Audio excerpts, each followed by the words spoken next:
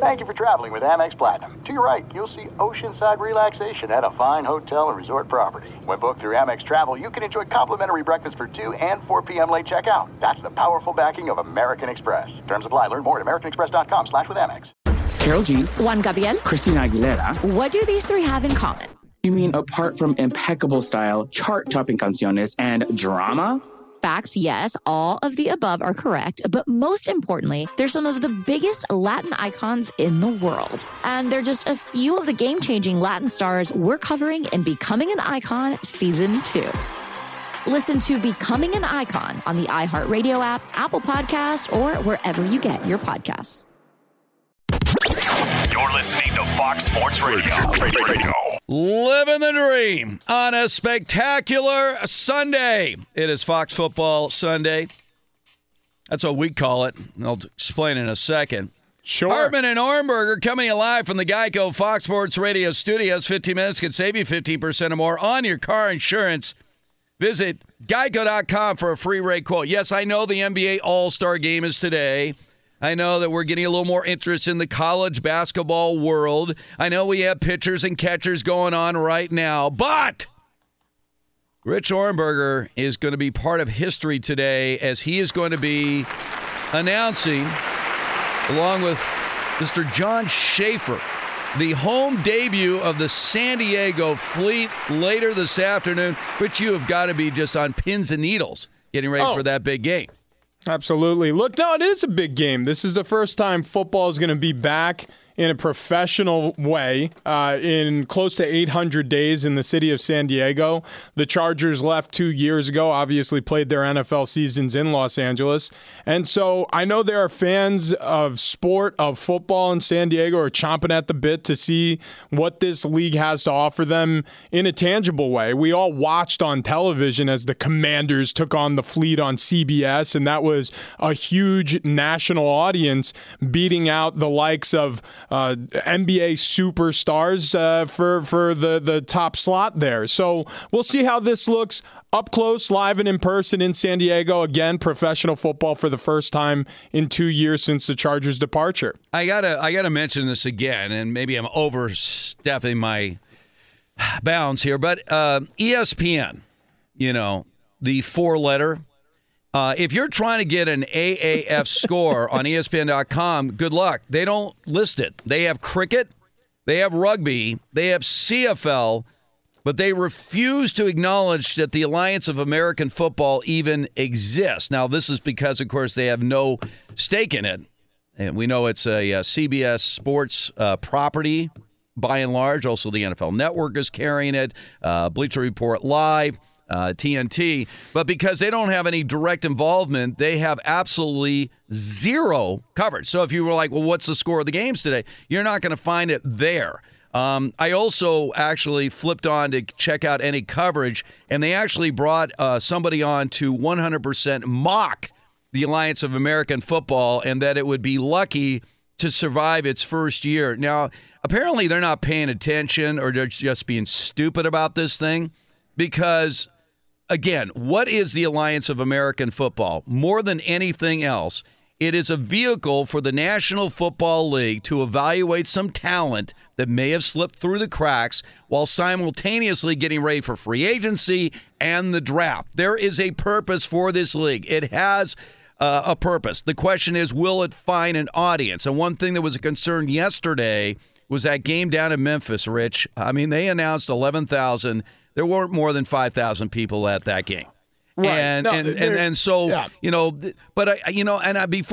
Before anybody goes in panic mode, let's give Charlie Ebersol, the co-founder of this league, and he runs this league, a lot of credit after some of the, good numbers in the first week, Rich. He made it clear, look, I'm not going to get way ahead of ourselves. We understand we're going to have a rough road ahead. It's our first year. We got 8 teams that are just learning how to play together as teams. March Madness is around the corner.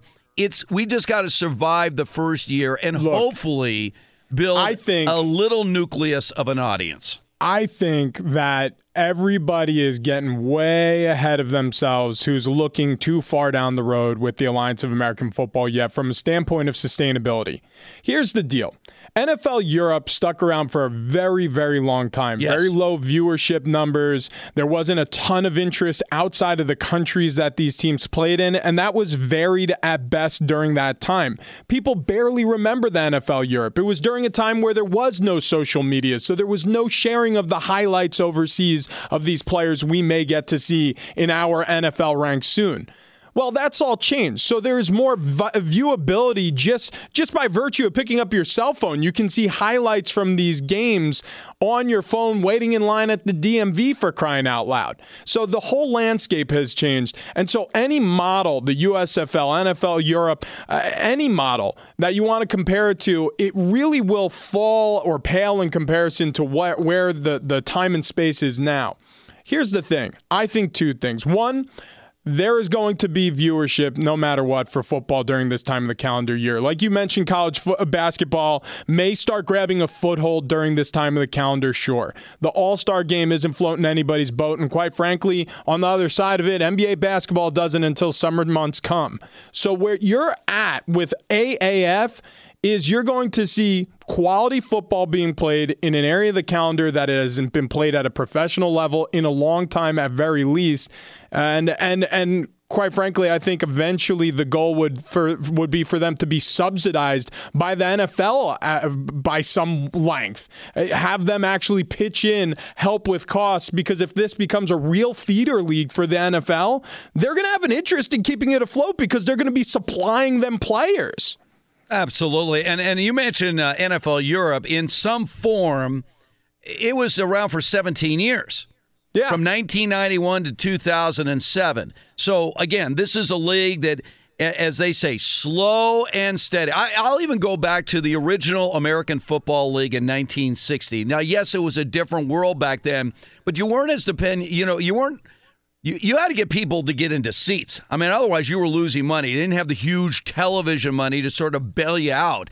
You don't need people to be. Wait. That's a misnomer though, because you mentioned also that. No, but I'm saying back then you needed. Yeah. See, now you need people to buy the tickets. That's the most important thing. Right. But again, if you look at the American Football League in its formative years, they were struggling, especially in their major markets. I mean, their first year in L.A. was such a disaster, they had to move the team to San Diego. The New York franchise was a catastrophe. I mean, they were drawing like 6,000 fans a game in New York City, but they were making slow and steady progress. But I think a lot of people, when they look at this Alliance of American Football, Rich, are going to say, can the product be enough, what we see on the field, to draw eyeballs? And NFL, we know, is a quarterback league. In fact, football in general is steered by the quarterbacks. And is the quarterback talent sufficient, even in an 8-team league? And I can't even think about, expanding it a year from now with the XFL and another 8 teams trying to compete for all this talent out there. Is there enough talent at the quarterback position to make these teams and these leagues watchable? Because that's really what it comes down to. Yeah, I do. I think eventually what you're going to see is this take off in a way that minor league teams take off in baseball. Now, regionally, they're going to be of a lot more interest than they are going to be nationally. However, a lot of these minor league teams, in their selected neighborhoods or areas or markets, people become fans of the teams, and then the players on their professional careers. And fantasy football has bridged that gap in a major way. So imagine, I don't know, so you're a San Diego Fleet fan and you happen to think Philip Nelson, the starting quarterback this weekend, is just the bee's knees. Well, guess what? He may end up having an incredible season and then spin off into the NFL, catch on as a backup. The starter gets injured and there he is starting. Maybe on your fantasy football team, you bring him in, you sign him because he's one of those guys of interest to you. That's where I think that there are so many spider legs that didn't exist back in the dawn of other leagues, spring leagues or leagues outside of the NFL that exist current day, where interest can sort of grow outside of just the league. Social media will help. Like I mentioned, fantasy football will help. This will get bigger and bigger. It's just really a matter, like you said, is if they can operate in the red for a year, couple years maybe, and then eventually find a way, whether it be through viewership or a subsidy from the NFL to keep them afloat. Because I think this is a winning formula. It's a win-win, obviously, for all the teams and the people who are going to be involved with these teams. But then aside from that, for the NFL, because they truly get that breeding ground and that training ground for football players who aren't quite ready to make the jump from NCAA to NFL football. And we've seen many times very talented guys like a Kurt Warner out of the Arena Football League get sort of cast aside and then rediscovered. That's what this is going to provide. Well, and I know the NFL people don't like to hear this. And I remember when I was doing my national show here with Chris Myers, who obviously is an NFL announcer, and he really was perturbed by, well, pretty much everything I said. But at that time, when I would bring up the gambling aspect and its effect on the success and the popularity of the National Football League, it's undeniable. It's by far the most gambled on sport is football.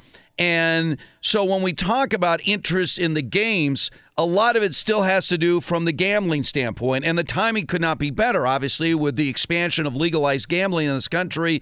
It's going to extend to all 50 states. I think 9 more states added what we call organized state-run gambling establishments in the past year. And that number will grow, grow, and grow. So if you tap into that audience and figure out a way to bring in not just the Alliance of American Football, XFL, or any other football entity into the gambling world, it's going to sustain itself. Now, you don't want to hear that, and everyone, blah, blah, blah. But again, now that they have ruled that sports gambling is legal in all 50 states in the country, it's reality. I know that Adam Silver certainly has embraced this. He's partnering up with all these different companies to expand the gambling element in the National Basketball Association. The NFL's not foolish, and that's why we talk about how the AAF is sort of a testing ground for a lot of rules and everything else at the NFL. But one of the biggest aspects of the Alliance of American Football the NFL is curious about is the gambling aspect. And they were talking about these apps and everything else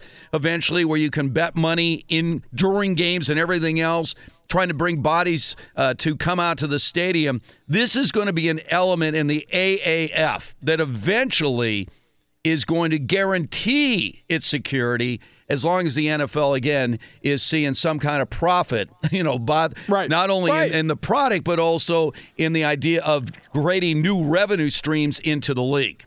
You can see that effort already being made with the application they launched alongside the league. They have a league-wide app where you can tune into basically any game, or I shouldn't say basically, into every game, and you can use a predictive feature. You want to call a run play, guess right, you get some points. Well, if you call a pass play and you guess wrong, you lose some points, and by the end of the game, you're going to have a score based on how good of a guesser you were. Well, what's sports betting? It's taking guesses. It's taking gambles, small wagers, proposition bets over the course of a game. If you can do that live in-game and have that action being recorded in real time with a credit card account set up to your Alliance of American Football app, do you understand how much more entertaining this is going to be from the standpoint of the casual viewer at home who maybe has a nice weekend meal on the stove and you're waiting for it? And maybe I'll pop open a beer and try to guess right a couple of times and win a little cash.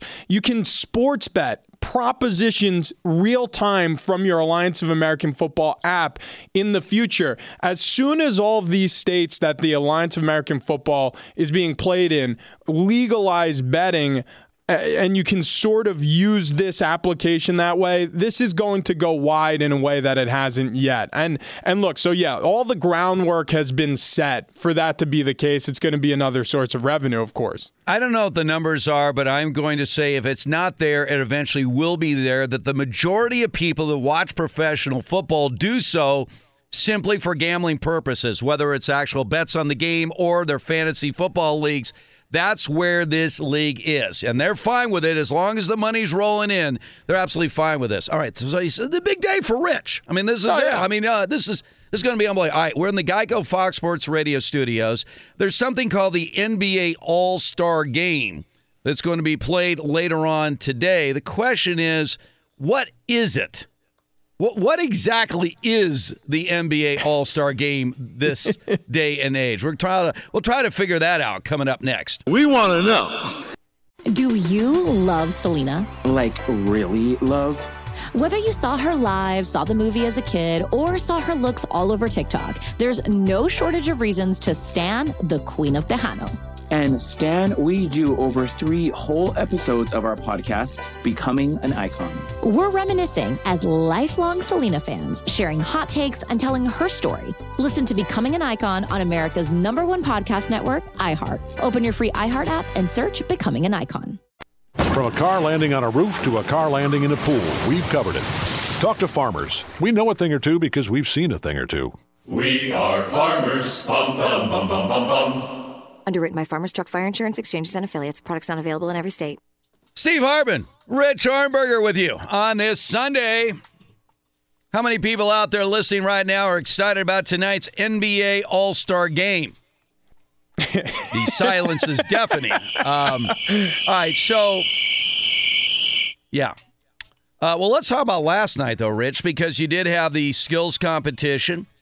Right. You had the three-point shooting contest and, of course, slam dunk contest. And I will say, because I was watching a little bit in and out and showing highlights on TV last night, that there were some things worth watching out there. I sort of liked it. My big frustration with the slam dunk competition isn't necessarily the dunks, because I thought there were some creative dunks out there. Yeah. It's the star power. Yesterday on our national show here, we had on Dominique Wilkins. And, you know, Dominique, the human highlight film, the 1985 All-Star Game slam dunk competition, the final was Dominique Wilkins versus a rookie named Michael Jordan. The semis included people like Clyde Drexler and Julius Erving. That's what we call star power. Now, it's a little bit late for this, but do you realize that LeBron James never once competed in the slam dunk competition? Not once in his entire career. I didn't know it off the top of my head, but it doesn't shock me. And quite frankly, it really does show you where we're at in the NBA. Look, these players have so much star power. It's interesting that we were just talking about the Alliance of American Football and viewership needs and all that stuff. At this point in the NBA, given the viewership during the regular season and the popularity of the game, and given the fact that these stars oftentimes, and we're talking about, say, the top 5 stars in the game, make more off the court than they actually do in their contracts, they need less vehicles provided by the NBA to actually push their brands forward. So LeBron James, being as heralded as he was out of high school, and then being the instant star he was coming into the NBA ranks, it doesn't shock me at all, because again, with social media, you don't need very much to give yourself the boost required to make yourself an international celebrity. It's not the way it used to be. Michael Jordan wanted to sell shoes. A great way to do that is have your tongue hanging out of your mouth and dunking from the foul line. Well, it was, but let's get to the game itself, okay? And I've said this a few times along the way, and as someone that has followed the NBA for 50 years, as I have, I've seen a lot of changes, obviously, over the last half century in the NBA, especially in the All-Star game. And I don't Peach even baskets, have... yeah, well, exactly. I mean, you know, Naismith, I had him on my show. No, I did. So, no, but my point, you know, Big Jim. I called him Big Jim. Big Jim Naismith. Yeah, Slim Jim Naismith. Yeah, everybody knows. He came by and showed me the peach back, the whole thing. No, but I don't even have to go back 50 years. I could only go back 20 years. In fact, let's go back 25 years. Let's cut it in half. 1993, 23 million people watched the actual NBA All-Star game. 23 million people. Last year, the number was 7. Yeah. And so what happened is you have the greatest players in the world. No question about that. I mean, is it so much to ask in a game that is geared to the fan to tell these athletes, these basketball superstars that are all making ridiculous amounts of money, for the fans, play a legitimate, let's give it our 100% both ends of the court basketball game, like a real basketball game featuring the greatest players in the world. I mean, I would watch every second of that kind of a game as opposed to a glorified layup drill where no one's playing any defense, and like a Globetrotters game. I mean, is that asking too much, Rich, of your biggest stars to do a little sacrifice for the fans? And by the way, it would be good for the league as well. This idea, well, they could get hurt and everything. Enough of that garbage. This is not football. Okay, this is basketball. Yeah, you could get hurt in basketball, but it's not as relevant as it would be in football. To actually give us a legitimate game. That's all I'm asking for. You know what? The only way I think you could make this happen, and I've thought about this a lot because tonight, 5 p.m., this is going to tip off, and it's going to be Team Giannis against Team LeBron, and even that was an attempt in vain to try to stir controversy or try to get people interested, picking it like kickball and having some stars pick their own all-star team. Okay. It worked to get headlines last year. That's waning as far as an ability to be hey, see what's going to happen when these stars get upset at each other for who they decide to be on their teams. I pass on that. The truth is, if you want guys actually striving, you need to have it be worth their while. How do you make it worth their while? Well, I'm sure if they don't, they're affiliated with, I should say, if they don't themselves have a charitable aspect, they are affiliated with the charity of choice, most of these players. If you were to stake an incredible amount of money on one side winning this game versus the other, and now that seems like it would upset some people out there from the standpoint, well, what about the charities on the losing side? You give them something, some sort of compensation prize. But if you make it so immense that you would actually, as a player, you would be dogged if you didn't put forth a tremendous effort, that's how you create an actual game. That's how you create an actual rivalry. Because then you'll have guys who really are out there trying to earn for their cause. I think that's the best way to do it. And I don't know what that number is. Is it $10 million? Is that ridiculous? Is it $25 million? Is that ridiculous? I don't know what the number is, but you incentivize the game. You throw a charitable aspect behind the winning side. All of a sudden, you're going to have a lot better of a competition than you had before. Look. Will that work? I don't know, but that's where I would start to try to resolve it. But it always comes back to these incentives. It's not enough incentive to make $20, $30, $40 million a year. There's got to be a limit to how much they got to kiss the butts of these guys to get them to do something. It really does. I mean, But Steve, think about it. I mean, when you are a $40 million contract annually, and you are going out on a court at any moment, you are risking your future potential for earning. But you do that in every game that you play. Yes, is this why we see so many? Yeah, but how many? But even regular season games, Rich, we see guys mailing it in. All right, I'm going to get into a little of some of the problems facing the NBA, because this is a critical time right now in the association as far as a commissioner that maybe has gone too far in his public affection for the players. It could be to the detriment of the league. We're in the Geico Fox Sports Radio studios. We're going to get to that. But right now, let's find out what's trending. As Ralph Irvin has shown up once again. Ralph, I feel like I just spoke to you seconds ago. You did. No, I did. Anyway, this is the familiarity that I have with you that just seems like I have your voice like on a constant loop in my ear, which is not necessarily a bad thing, by the way. Well, thank you. Thank you, Ralph. But, yes, you talk about the NBA All-Star Game. It does get underway tonight. Tip-off will be at 8 o'clock Eastern Time. Of course, that means there are no other NBA games going on today. One game involving a ranked team in college basketball, and that has Ohio State on the road at number 11, Michigan State. And right now, the Buckeyes with an 18-12 lead. 9.5 minutes to play in the first half there in East Lansing, Michigan. The Daytona 500 is coming up. It will get started at 2:30 Eastern Time. Coverage, of course, can be seen on Fox TV. Online car shopping can be confusing. Not anymore with True Price from TrueCar. Now you can know the exact price you'll pay for your next car. So visit TrueCar to enjoy a more confident car buying experience. And Yes, the Genesis Open going on at Riviera. Still finishing up the third round, believe it or not. But Justin Thomas is your leader. He's at 16 under par through 15 holes of that third round. He is 4 shots ahead of Adam Scott and J.B. Holmes. Both of them are playing right alongside. They have started the fourth round for players down the leaderboard. That would include Tiger Woods, and he has made it through the first hole. He still is 7 under. That means he's 9 shots back. We'll be back to Stephen Rich in 10 seconds.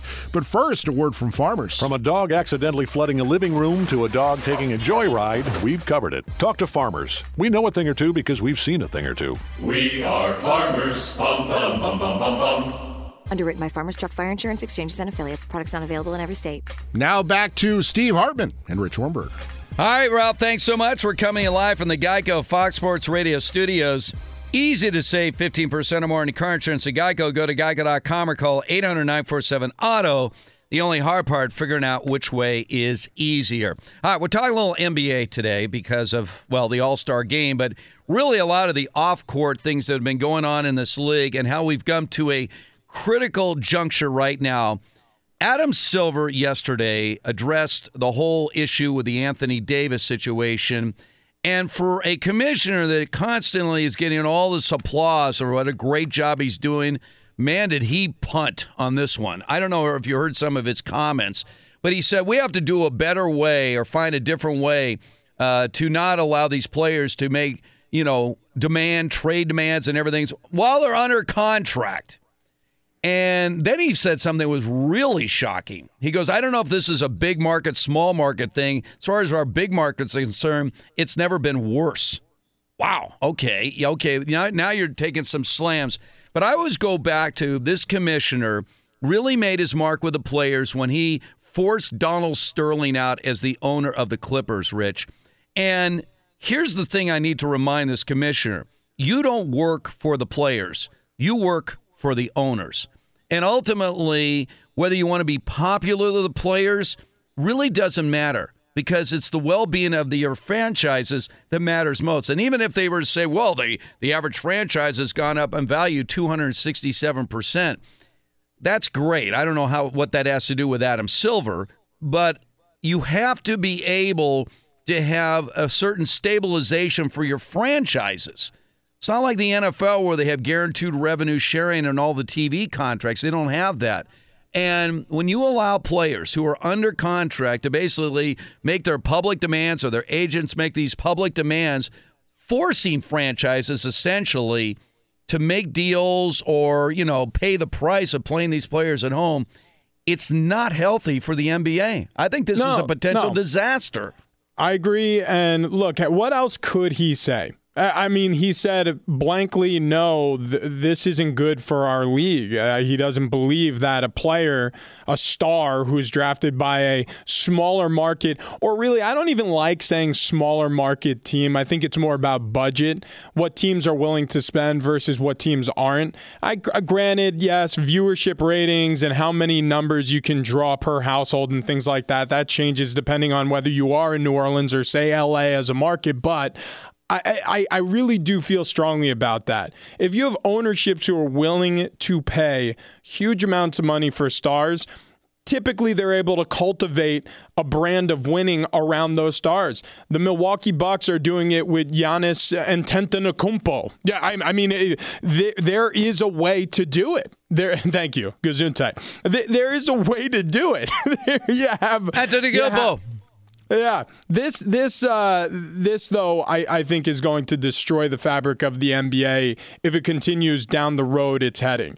If you have every time a player either dissatisfied playing in a smaller market or a lower budget market, or you have a player who is antsy to get to free agency or pick the team he wants to play with or the star he wants to be teamed up with, and he sees an opportunity, this is going to ruin your relevance in those markets.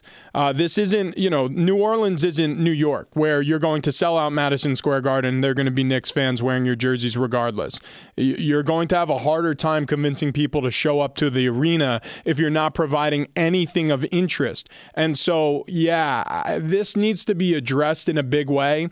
And the next time they come to a CBA, I wouldn't be shocked if the ownership uses some leverage to force the players into a deal that benefits the owners more, whether that means locking out the players for a time or what have you. I don't know if they can necessarily do that with success, but it certainly did work for the NFL because unprecedentedly, the NFL Players Union signed a 10-year collective bargaining agreement after being locked out most recently by the ownership in 2011. And there are a lot of things about that CBA that the players don't like and they can't do anything about until 2021. And if the owners feel so strongly about this, perhaps we'll see labor action in the NBA soon. I just can't understand. I mean, in some ways, I want to give Anthony Davis credit. I mean, he was really forthcoming about his desires, but this is a guy that's under contract through next year. And if I were the Pelicans and I say, look, I don't want this guy on the court, we are going to suspend him indefinitely without pay for insubordination. I feel as a team owner, I'm allowed to do that. Instead, the NBA counters them by saying, we'll fine you $100,000 for every game you don't play him, unless, of course, that he's injured. This is ridiculous. This is my franchise. I have an employee that is now openly mentioning other teams while under contract to me through next year. It's not like he's got an expiring contract this year. He is under contract through next year. And now the NBA is forcing me to put this guy on the court.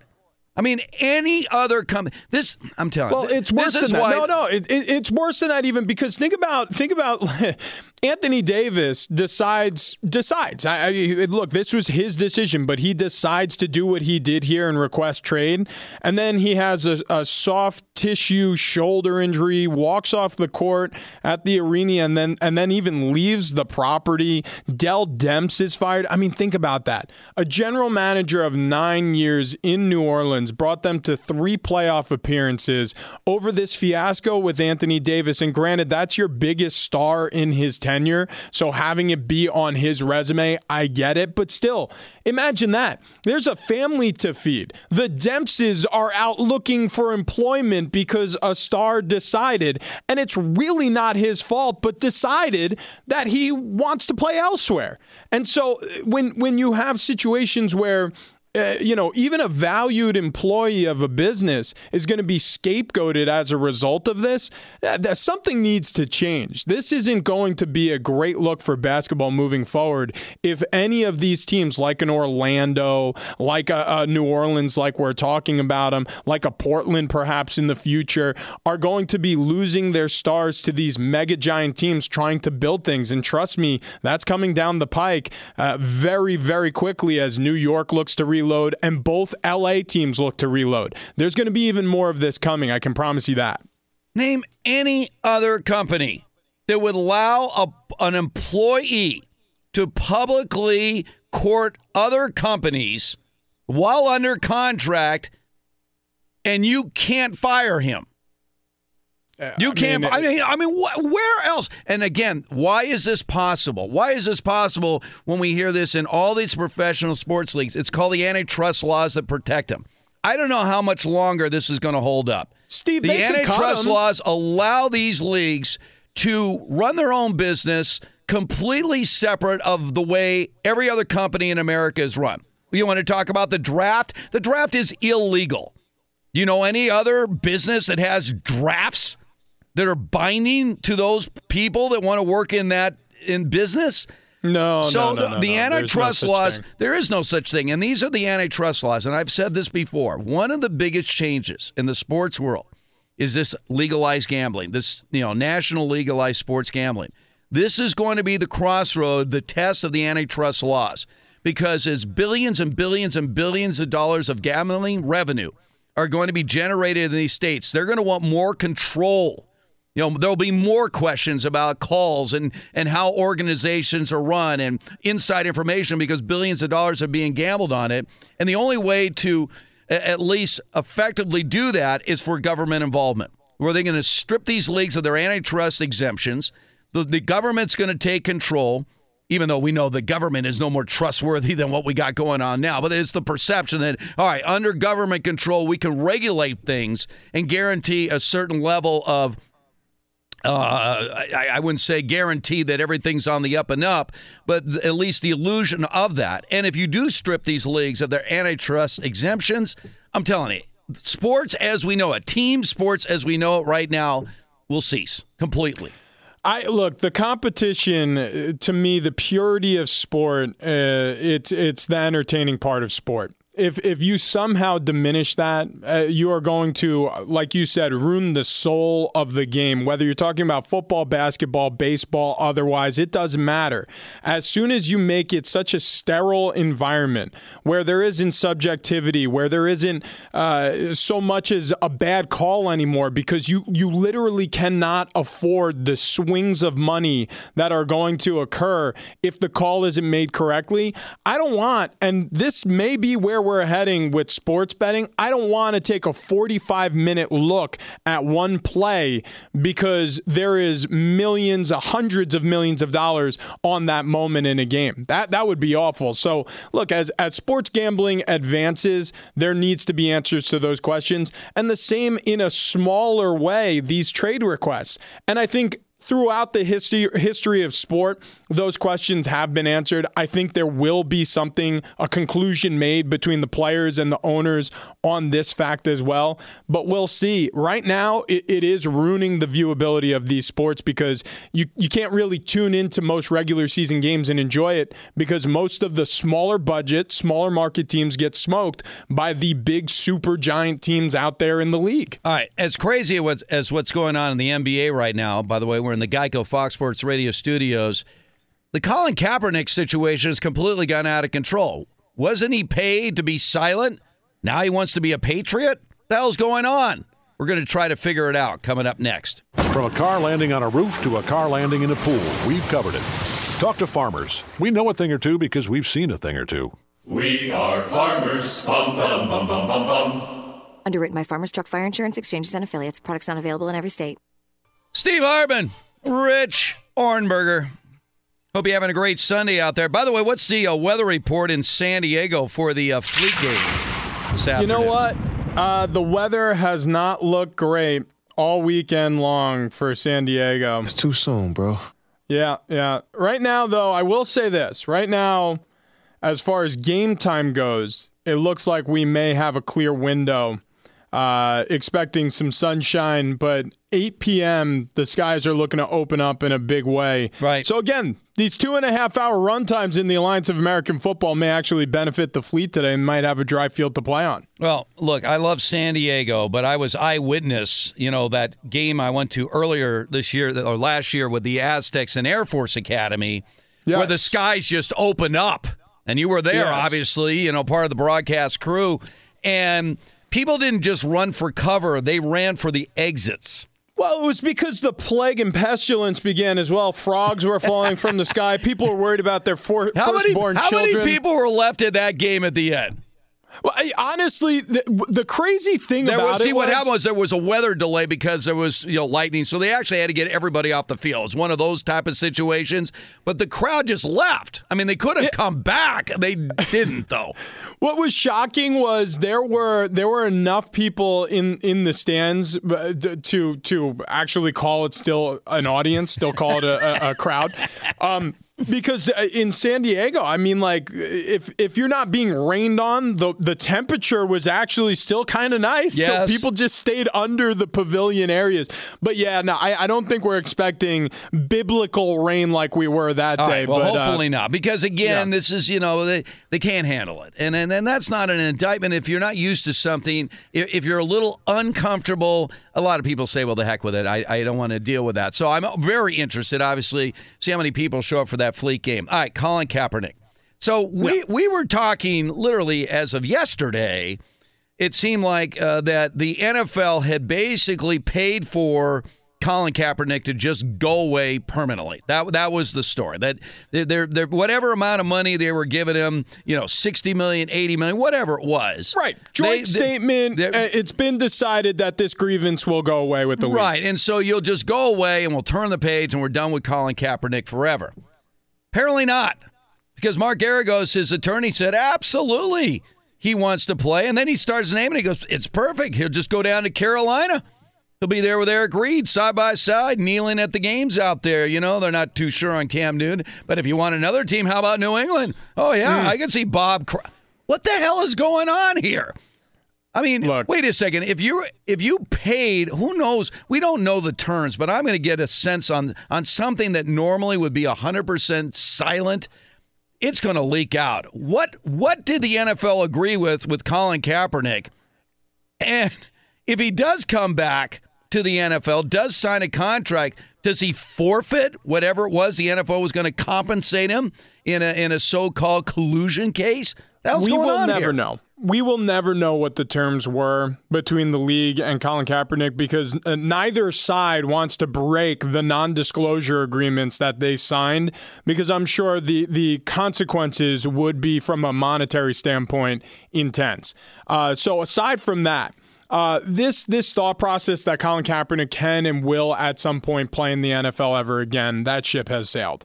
There is no way that is going to happen. And I felt very strongly about this basically after his first year out of the NFL.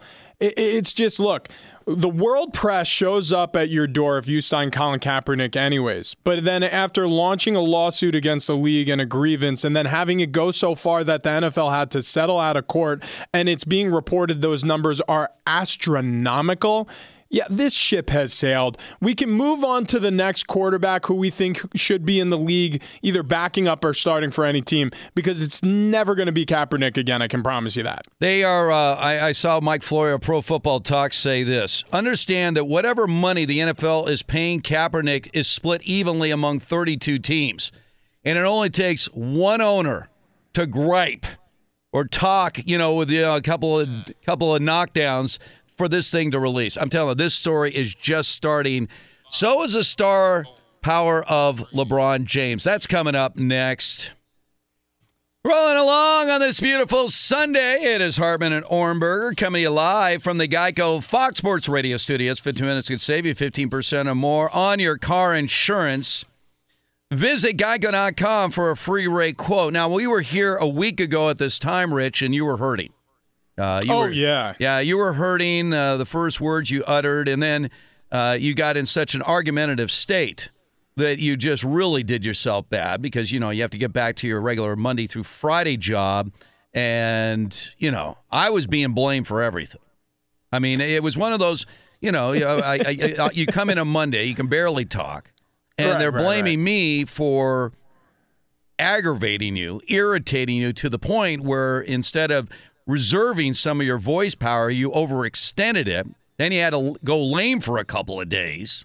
Oh, yeah, no, I was down for the count. I don't blame you. The truth was, and just to welcome everybody into the Orenberger abode for a moment, yes. I have two small children. Mm-hmm. One's 3 years old, 3.5 really. He's creeping up on his birthday actually pretty soon this summer. Right. And then a 6-month-old. And when one of your kids comes home with illness, it is absolutely impossible for, at least one of the parents not to become ill themselves. So we caught the flu around the Orenberger household, and it originated, I believe, from preschool, where the children just cough and sneeze into each other's faces. It's a Petri dish. We know that. Yes. Petri dish, yeah. And then he entered the fold at the house where sure enough, just being coated with his germs over the weekend led me to where I was at on Sunday. So, yeah, no, I'm very, very happy to be on the other side of that. Yes. It was a bleary couple of days between Tuesday and Wednesday of last week, but full recovery, strong, and it's a big day for Rich. If you're just tuning in, not only is he here, obviously doing his Sunday show, but also later on, he is going to be there in the booth for the inaugural home game for the San Diego fleet of the Alliance of American Football. So it's a very big day. By the way, is your whole family going to be there to support you? They got the Welcome Rich signs out. What kind of fanfare are you going to get at that stadium where, of course, you're also there to do Aztecs games, so you're no stranger, obviously. And, of course, you play for the Chargers there as well. It's almost like you're home away from home, the now called SDCCU Stadium. Yeah, it's actually interesting because in 2014, it was my last season as a San Diego Charger. Obviously, they've become the Los Angeles Chargers. I never went to LA with them. I stayed behind in San Diego and started a broadcasting career when they left. And it's going to be an interesting environment. An Alliance of American Football being played in many cities now, obviously Birmingham and Memphis and Orlando. But San Diego is one of the most interesting because they lost a team. And so when you talk about the presence of professional football back in San Diego for the first time in 2 years, this is going to be a big moment. A big moment for a lot of sports fans who felt shunned by the Chargers, who are looking to welcome the fleet with open arms. Weather provided, they're expecting an attendance of over 20,000. They're hoping to break the first weekend's attendance goal, or I should say a maximum, which was set somewhere above 27,000. If they can do that, it would be a real feather in the cap for the city of San Diego because, again, this is a city that hasn't enjoyed professional football in close to 800 days since the Chargers left. So it's going to be quite an experience. There's no doubt about it. Sounds like you're well armed with the stats that I cherish for the broadcast today. So looking forward to that. All right. The NBA All-Star Game is going to be later on today. The game is incidental. But what is relevant right now is the future of one of the prize franchises in the National Basketball Association, and dare I say all of professional sports. That would be the Los Angeles Lakers. They're at a crossroads right now, Rich, and Basketball Reference just put out the odds of the percentage odds of the Lakers actually making the playoffs this year. Now, they're 28-29. They're currently 3 games behind the Clippers, who are sitting in the 8th and final playoff spot. With 25 games to go, Basketball Reference says that the Lakers have a 6% chance of making the playoffs. 6%. Now, we had Michael Thompson on my show last week. Michael Thompson, who's the eternal optimist, conceded that the Lakers will have to go 18-7 over the last 25 games in order to make the playoffs. So this raises a million questions about how we got here, knowing that the Lakers felt, at the very least, what they could count on year one of LeBron James is to make the playoffs. I mean, right. That's a fait accompli. I mean, he's not going to miss the playoffs. By the way, no LeBron James team has had this losing record this late in the season since his rookie year back in the 03-04 season. So this is such a, how do we even get here? You could say, well, LeBron missed 18 games, Rondo's missed games, Kuzma's missed games. But we know this is an organizational dilemma right now. And even though they're trying to dismiss the urgency by saying, hey, we just need to decompress during this all-star break, and we'll be fine once we get back out in the court. I think that is just wishful thinking. This is an organizational problem that starts at the very top, Rich. And I always said this for years about Dr. Jerry Buss. Because of his lifestyle, sort of a poor man's Hugh Hefner, he was somehow overlooked as one of the best owners in all of professional sports, because not only was he successful in terms of winning championships, but he was successful in creating a brand, a must-see brand, bringing that Hollywood element into the Laker fold, along with that Hollywood element in the brand of basketball they play. There has never been a more important owner in the history of the NBA than Dr. Jerry Buss. And with his passing, his children have just not been able to come anywhere close to duplicating whatever magic their father had. And because of that, you have an organization where you got, Jeannie Buss here, you got Magic Johnson here, we got Rob Pelinka, we have LeBron James, and that is a recipe for disaster. And if this season ends that way, I don't even know what their next move is going to be. This goes back to the conversation we were having about Anthony Davis and his trade requests, and I do realize that relates to the Lakers as well. But this is all about the players now, man. I mean, when you think about Jerry Buss and the world he was operating in and the world now that Jeanie is operating in, completely different night and day. Owners had so much more sway and say as to how the league would look and run than they do now. This is truly LeBron James's team now. You know, you remember that Captain Phillips movie. LeBron is the captain now. There is no questioning that. So when you talk about the Lakers, you need not even say the Lakers anymore. Just say LeBron James. He's running the show. Jeanie Buss, Magic Johnson, Rob Pelinka, these are window dressing names. This is LeBron James's show. So when you talk about the playoff odds and you talk about how this has been an underwhelming season for the Lakers and how fans are going to be upset and all the work they have to do after the break to make it to the playoffs, should they, and how long it's been since we haven't even seen LeBron James in the playoffs, let alone the finals. This is LeBron James's team. So in an ipso facto way, this is LeBron James's fault that the Lakers aren't going to the playoffs. Now, is it his fault that he had a groin injury? Well, no, not necessarily. You can't really predict when an injury is going to occur.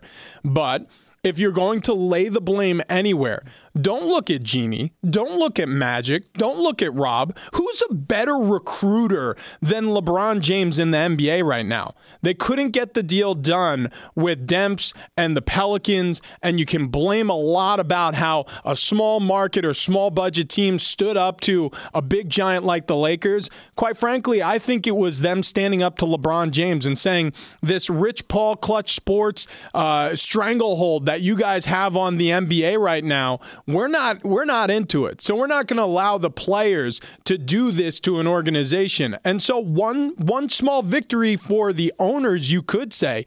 But the truth was they weren't battling the Lakers. This wasn't Magic Johnson. This wasn't Rob Pelinka. The battle between who is going to land Anthony Davis was between LeBron James and the New Orleans Pelicans. You can't talk me out of that. Yeah, but I can't be in the shoes of Magic Johnson and be comfortable with that. Look, Magic signed on, obviously not needing to be in this position, but he was flattered to have that opportunity to prove himself. He was a failure as a coach. He was a failure as a late-night talk show guy. Obviously, he's been a highly successful businessman, and he is arguably as great as any player that's ever lived. But he wanted to prove that he had that acumen as an executive to pull and push all the right buttons and create a championship team from nothing. And that's where the Lakers were when he took over with Pelinka. But Steve, hang on. But if you're telling me... If Magic Johnson doesn't accept this president of basketball operations job, right, this executive job, does LeBron James still come to the Lakers? Yes. I say yes. Absolutely. But that's the whole point. In other words, Magic had zero to do with LeBron James becoming a Laker. Zero. That Agreed. decision by LeBron James was made the day that the Cleveland Cavaliers beat the Warriors in Game 7 of the NBA Finals. Once he had delivered on his promise to get the city of Cleveland a championship, he already had his sights set on coming to L.A. for things way beyond basketball. Look, he is on the record. I just watched the interview again the other day when he says, I have absolutely nothing to prove. Nothing to prove on the basketball court. Anything I do from this point on is icing on the cake. And that just rings with horror if you're a Laker fan.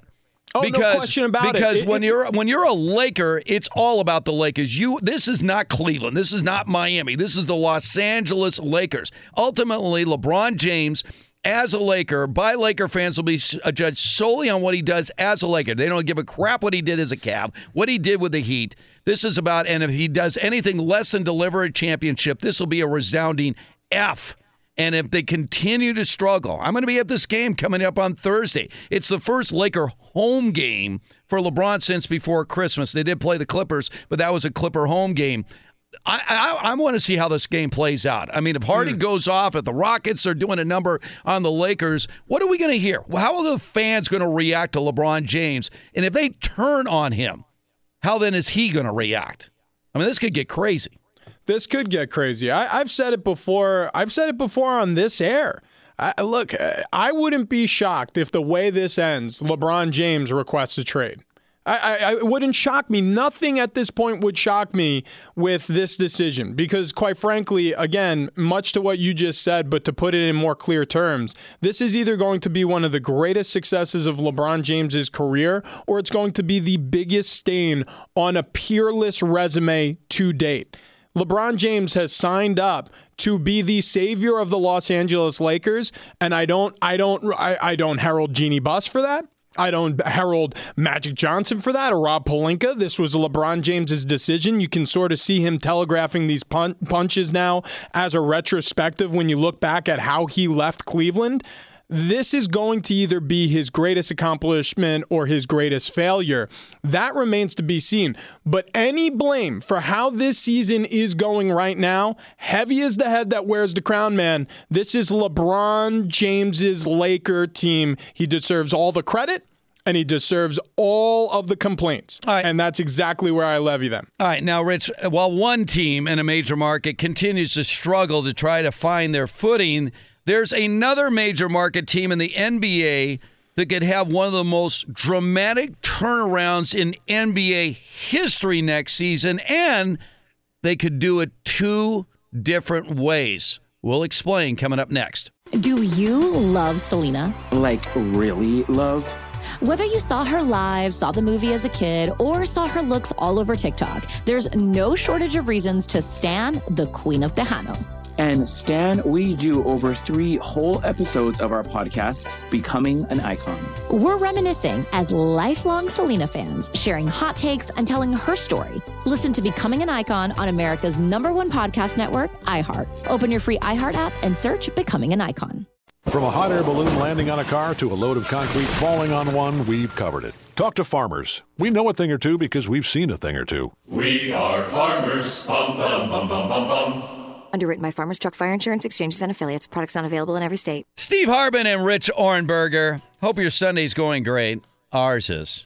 Oh, by the way, we got great news. Quick way and easy way for you to save money. Switch to Geico. It only takes 15 minutes. See if you can save 15% or more on your car insurance. Go to geico.com. See how much you could save. I feel like we've been sort of hammering away here on a lot of different subject matter.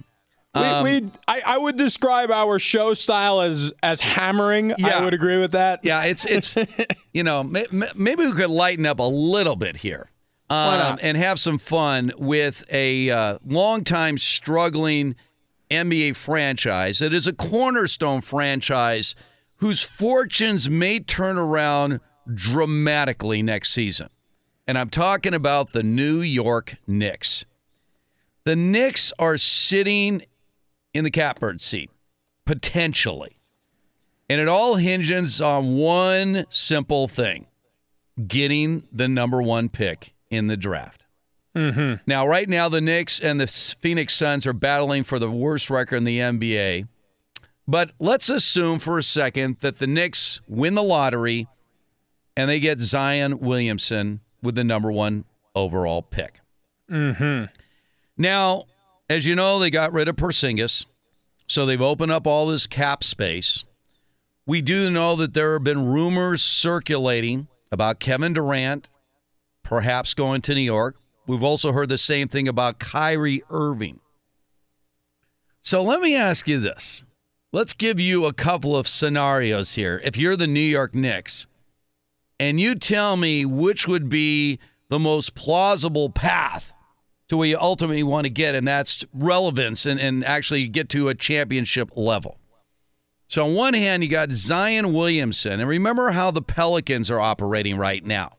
Right. So the Pelicans are sitting there wisely saying, before we make any deals, we're never going to make a deal. This is not about what the Lakers had to offer. We didn't know what everybody had to offer.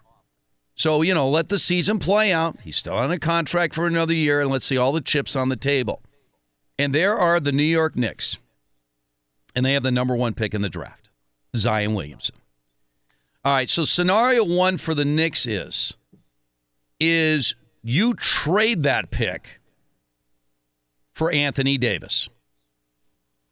And then you bring on a Kyrie Irving or a Kevin Durant. Right. You would have enough space to bring in one of those two guys to couple with Anthony Davis. Or you keep Zion Williamson, and you still have enough room to bring in both Kevin Durant and Kyrie Irving, but you don't have Anthony Davis, you have Zion Williamson. Right. Which one would be a better path to a championship? Look, there's no question in my mind that your first theory would pan out better over let's put it this way. If you were going to run projections, that is the safest bet. And I'll explain why, and it's very simple. Zion Williamson is one of those unique and rare talents, one that we haven't seen in a long time. LeBron James comparisons, we know exactly who he is. We've seen him at Duke now, just doing whatever he wants. He's a man amongst children, it seems, in the college basketball ranks. However, we have never seen Zion Williamson play in the NBA. We certainly have seen Kyrie Irving at a championship level. We certainly have seen Kevin Durant at a championship level. Anthony Davis remains to be seen. He's had playoff berths. He hasn't taken his team to the fullest extent of the postseason yet. But you could see there is, without question, potential for him if he's linked up with the right crew to do just that. Zion Williamson, while he's the best player in college basketball, maybe the best player in college basketball we've seen in a long time, is not a professional basketball player. How many times have we seen this happen?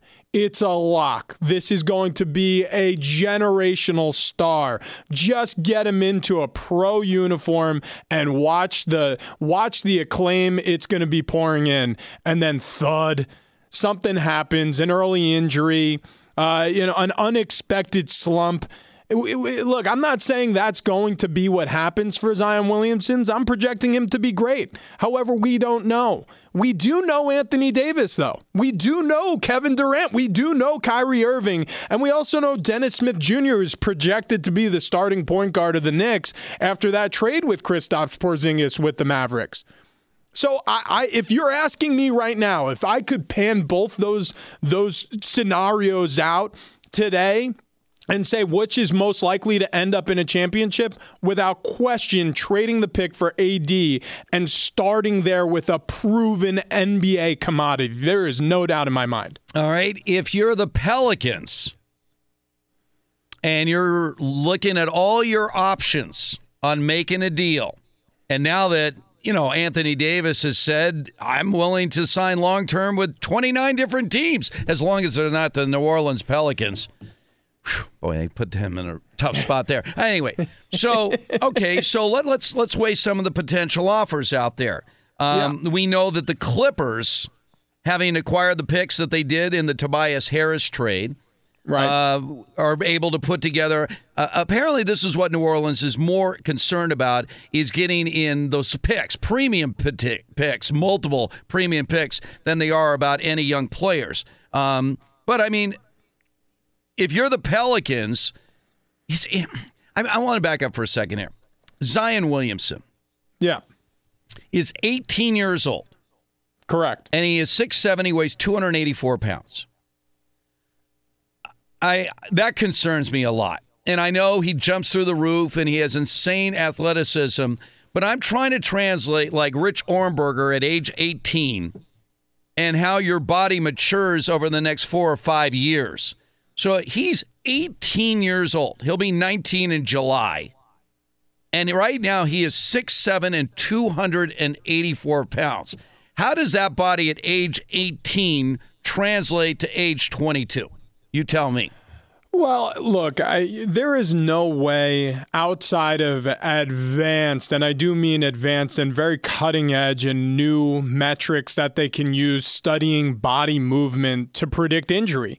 I mean, even if you do have some mechanical flaw in the way you move, that can be overcome by the way you use your body, and you may go an entire career never injured in a serious way. So there is no way to predict exactly how well Zion Williamson's body holds up over time. Is he a rare beast in the fact that he is those measurables and doing the things that he does? Yeah, there's no question about it. And so does that make you nervous? Maybe, but I will say this. if I'm a struggling franchise like a Clippers, or if I'm a struggling franchise like the New Orleans Pelicans, I'm willing to take on that risk. Here's my thoughts, and this has nothing really to do with Zion Williamson. It has more to do with what we already know. Zion Williamson is an excellent college player. Let's put that in its bracket for a moment. But what we do know is there are stars in the NBA currently. Those stars help you more than the prospective talents of any college player.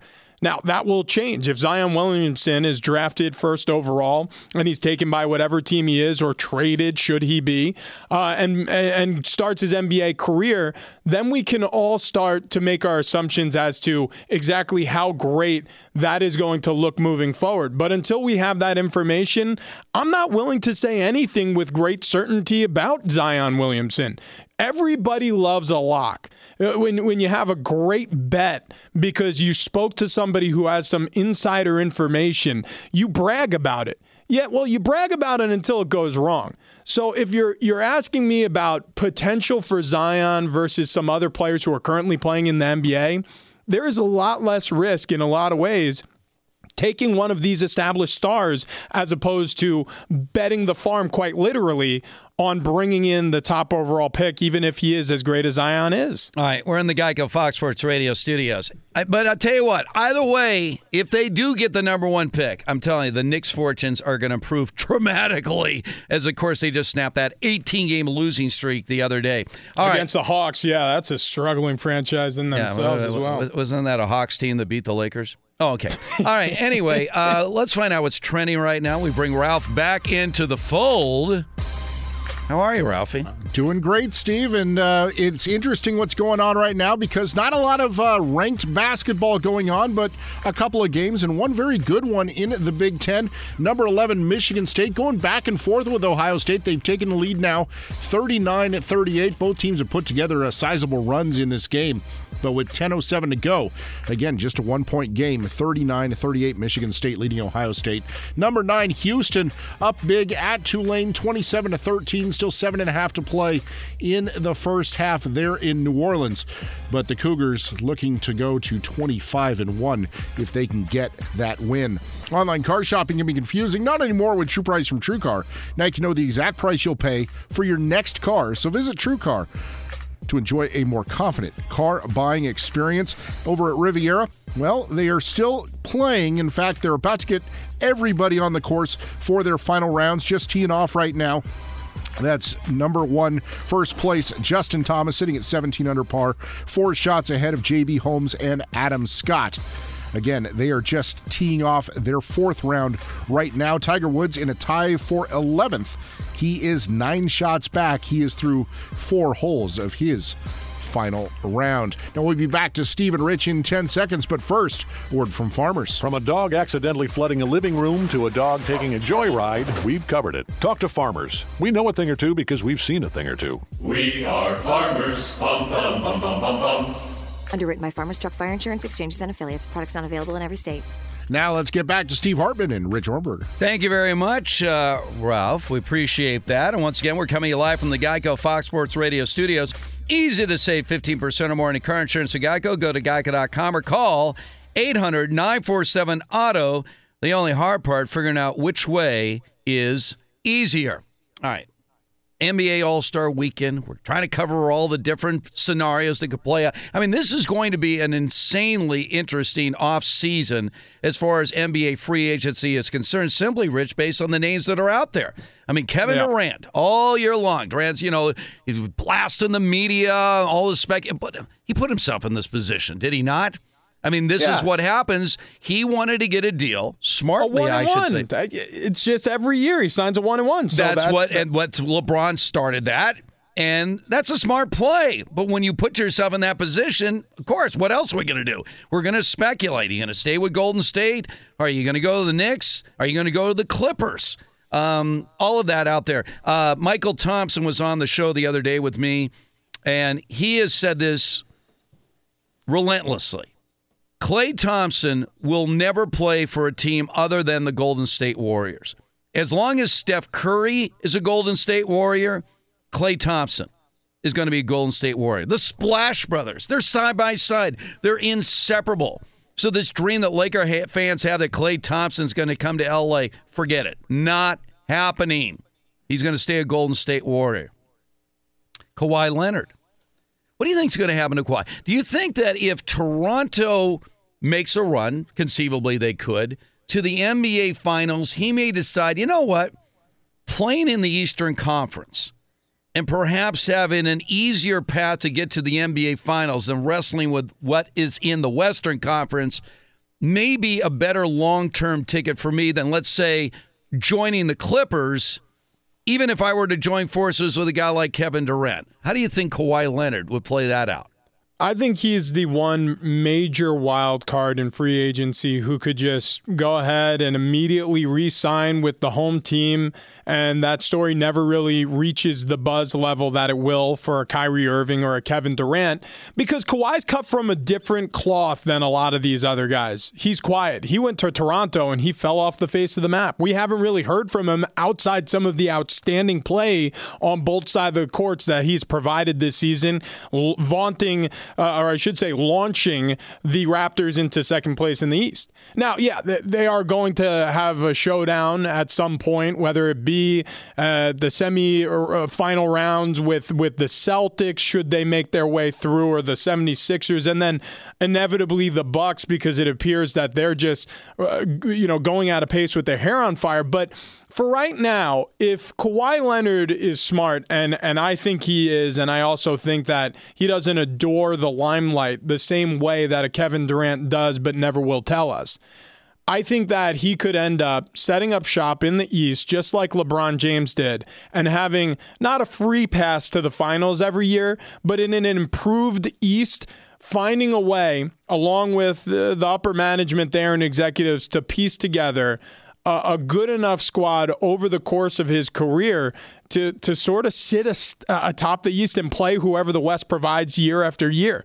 LeBron James moving out of the East created a vacuum, and that vacuum, quite frankly, in my mind, has been filled by Kawhi Leonard. And I think that is going to be the likeliest scenario, that Kawhi re-signs with Toronto. Well, I agree with you, and I even said that when he first went to Toronto. I thought, you know what?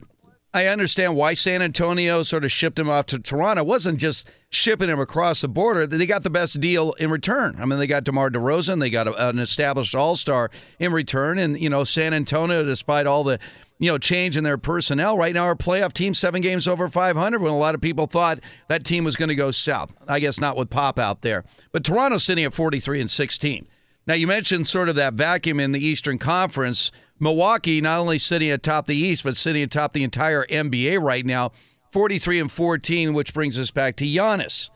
See, now, Giannis Antetokounmpo is another one of those guys where you're in a smaller market, Milwaukee, and is he going to get to the point at some point where he wants a bigger stage? See, this is the assumption that so many people have because it has happened for so many years around the NBA.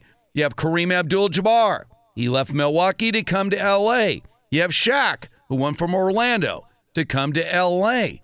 We get used to the idea that these superstars that are in the small markets, they're only going to be there temporarily, and that eventually they're going to be moved, with the blessing of the NBA, to the bigger markets where, let's face it, they're more valuable to the league, whether it's New York or Chicago or L.A. or Boston.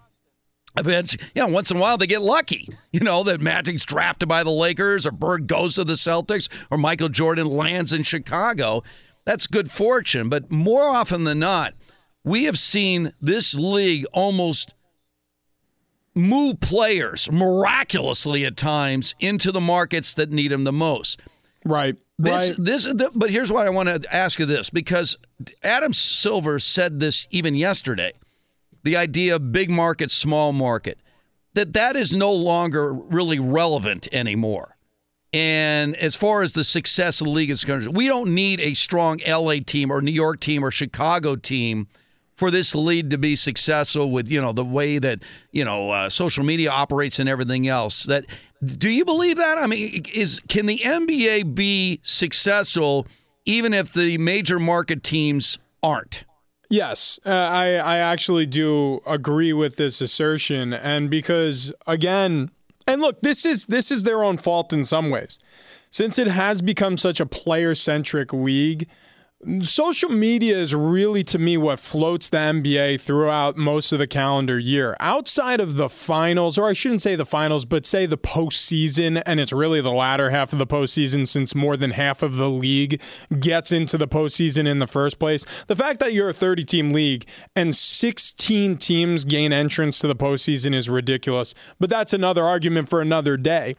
The latter half of the postseason in the NBA is really the only viewable product that is on television outside of some key matchups throughout the regular season. So what floats the league? Well, social media, and the players doing a tremendous job of keeping that afloat. And so I don't think there is nearly the same ties to cities as there are to players. There are enough fans of LeBron James to consider LeBron James a team in and of himself. I mean, that you could say very similar things about Russell Westbrook and how he's been able to build his brand in OKC. I think wherever he goes, there's going to be fans of Russell Westbrook.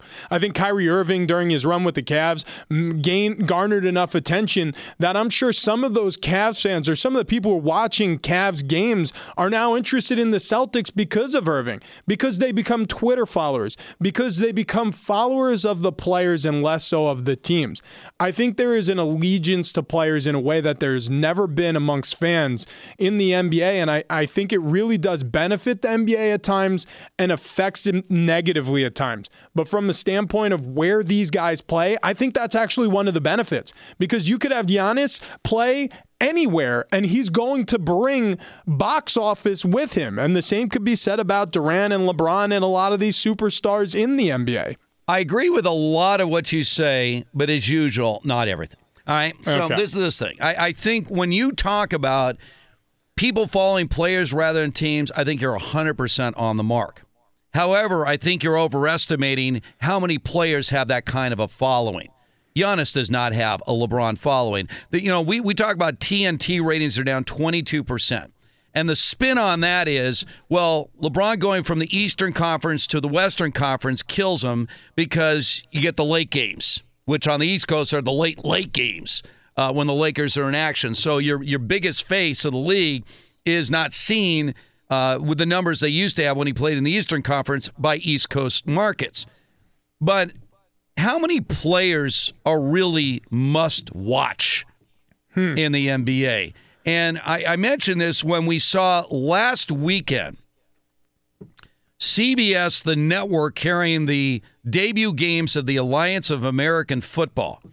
And directly opposite of those games, with completely unknown players, was an NBA matchup between Russell Westbrook, Paul George, and the Houston Rockets and James Harden. So in Westbrook and Harden, you have two of the biggest names in the league, the last two league MVPs, and yet more people were watching the Alliance of American Football than that matchup. So that's where I question the idea of making the players the spotlight, and that's where the eyeballs are going.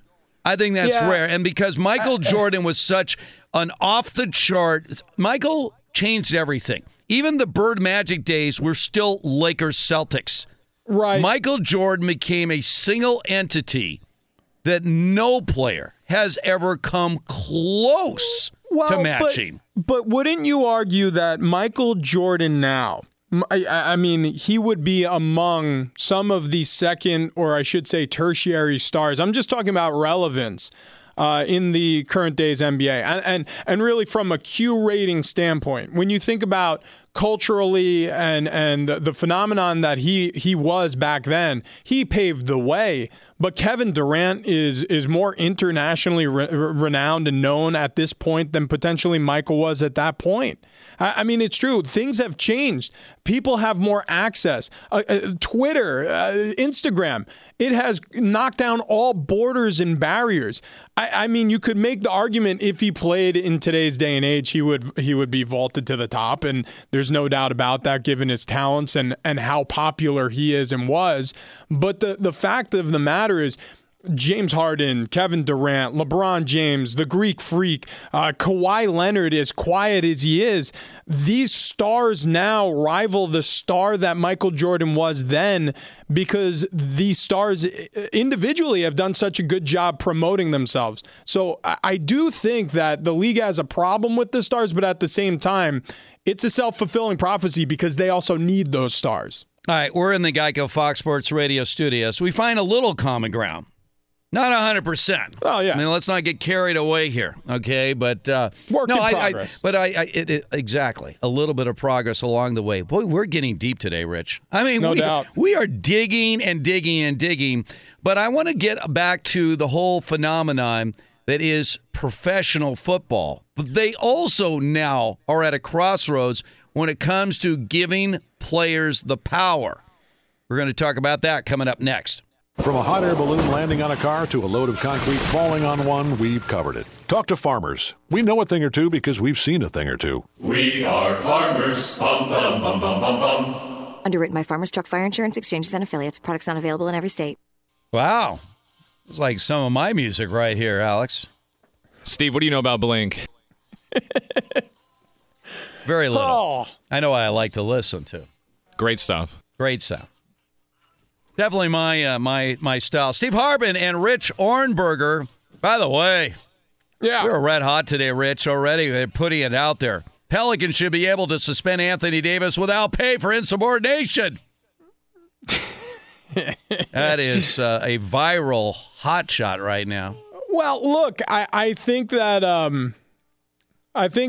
this is a place that we don't necessarily disagree fully on, but I will say this: the Pelicans, in part, in today's NBA, they knew exactly what they were signing up for when they brought in Anthony Davis in the first place. That's the risk you take when you are a smaller budget, smaller market team, and you bring in a star, and you don't surround him with the supporting cast necessary to make any sort of deep run into the playoffs, and that star wants out.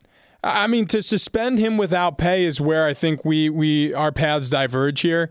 If you want him off the court, and that's because it's mutually beneficial for you and the player, he doesn't risk injury, which clearly is always a good thing for a player, but also he doesn't risk injury, which is clearly a good thing for you to trade him. Yeah, so mutually beneficial there, but suspend him without pay? Why? Why should he suffer a lack of income because you spent the majority of his young NBA career so far allowing him to wallow in a space where he didn't really have much postseason prospects? All right, I want to. We're running out of time. Top of the hour, dude. I definitely want to get to the Antonio Brown situation. Well, maybe we'll get a little more deep into this a little bit later on the show. Now, again, when we talk about suddenly the power in the hands of the players of the NBA, by the very nature of the sport, a single player has much more impact on a team in basketball than they do in football. I want to get into this because now that the NBA has allowed the players to sort of have their say and now are trying to deal with the ramifications of that, the NFL may be heading down the same path, Rich. And to me, it's a very slippery slope. So the Antonio Brown is just the latest situation we're going to get to. Also, there's one of the biggest events in America happening today that we'll be talking about coming up next. Yes. Not just any Sunday, a very special Sunday. We'll get more into that, but remind you that we are coming to you live from the Geico Fox Sports Radio studios. 15 minutes could save you 15% or more on car insurance. Visit geico.com for a free rate quote. The Harris Poll. I don't know if you're familiar with this, Rich. The Harris Poll. They have been doing a poll for 3 decades now. They do it every couple of years. Okay. And what they do is they identify sports fans. In other words, they will tell you before they even make you part of the poll, are you a sports fan? Yes, I am a sports fan. All right. Do you have a favorite sport? Yes, I have a favorite sport. If you answer yes to those 2 questions, then they make you part of the poll.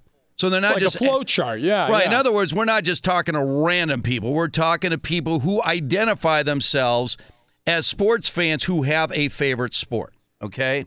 So then they ask you, what is your favorite sport? Table tennis. So they've been doing this poll for years. I mean, they've been doing this since the mid-'80s. Okay. And the most recent poll, the number one most favorite sport, where people identify it as their favorite sport, obviously is pro football. Okay. Number 2 is baseball. Number 3 is college football.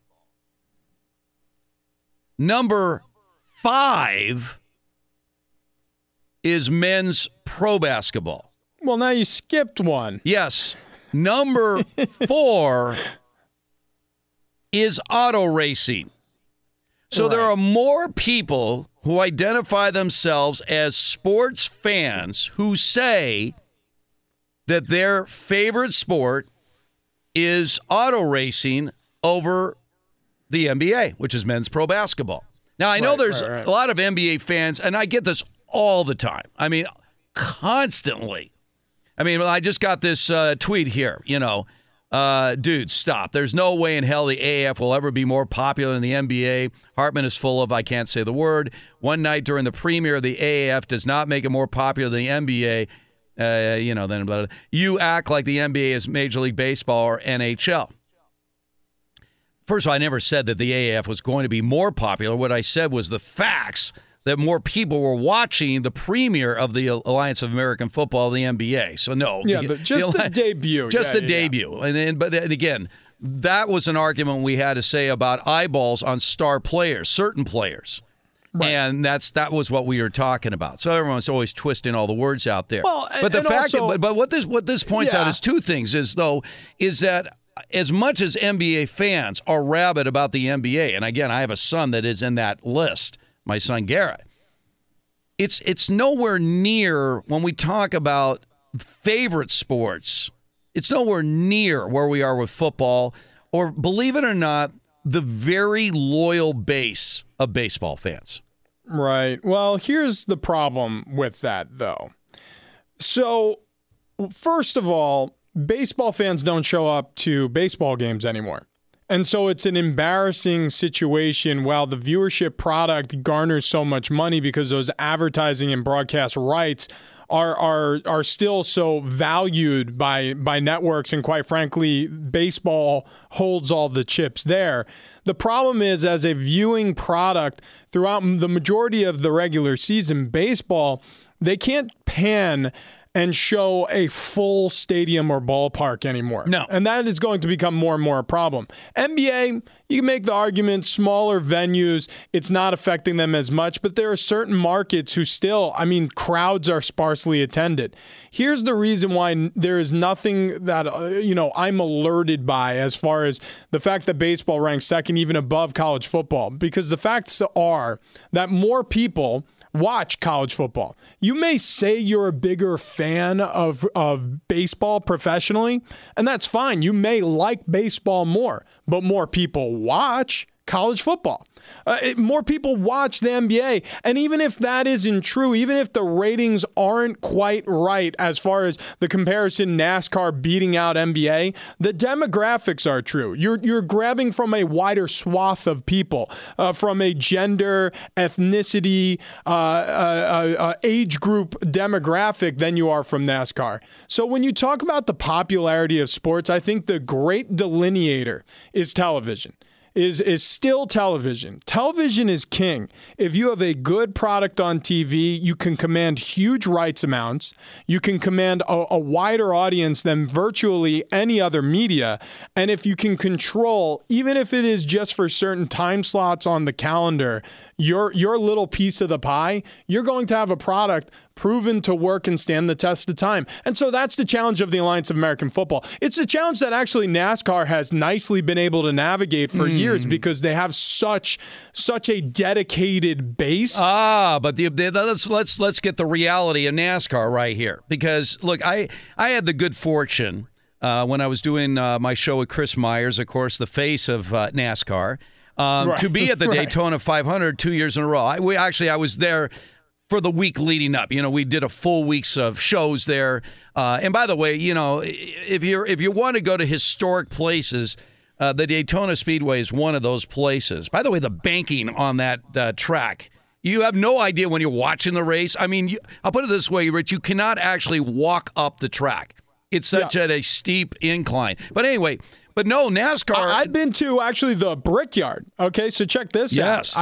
So when the Patriots, when we played in Super Bowl 46 in Indianapolis against the Giants, one of the week events, one of the events that they threw the week going into the Super Bowl was over at the Indianapolis race course. And so standing, kissing the bricks, standing on the racetrack, taking a lap in a Camaro, like, the Chevrolet was rolling out their newest edition of the Camaro.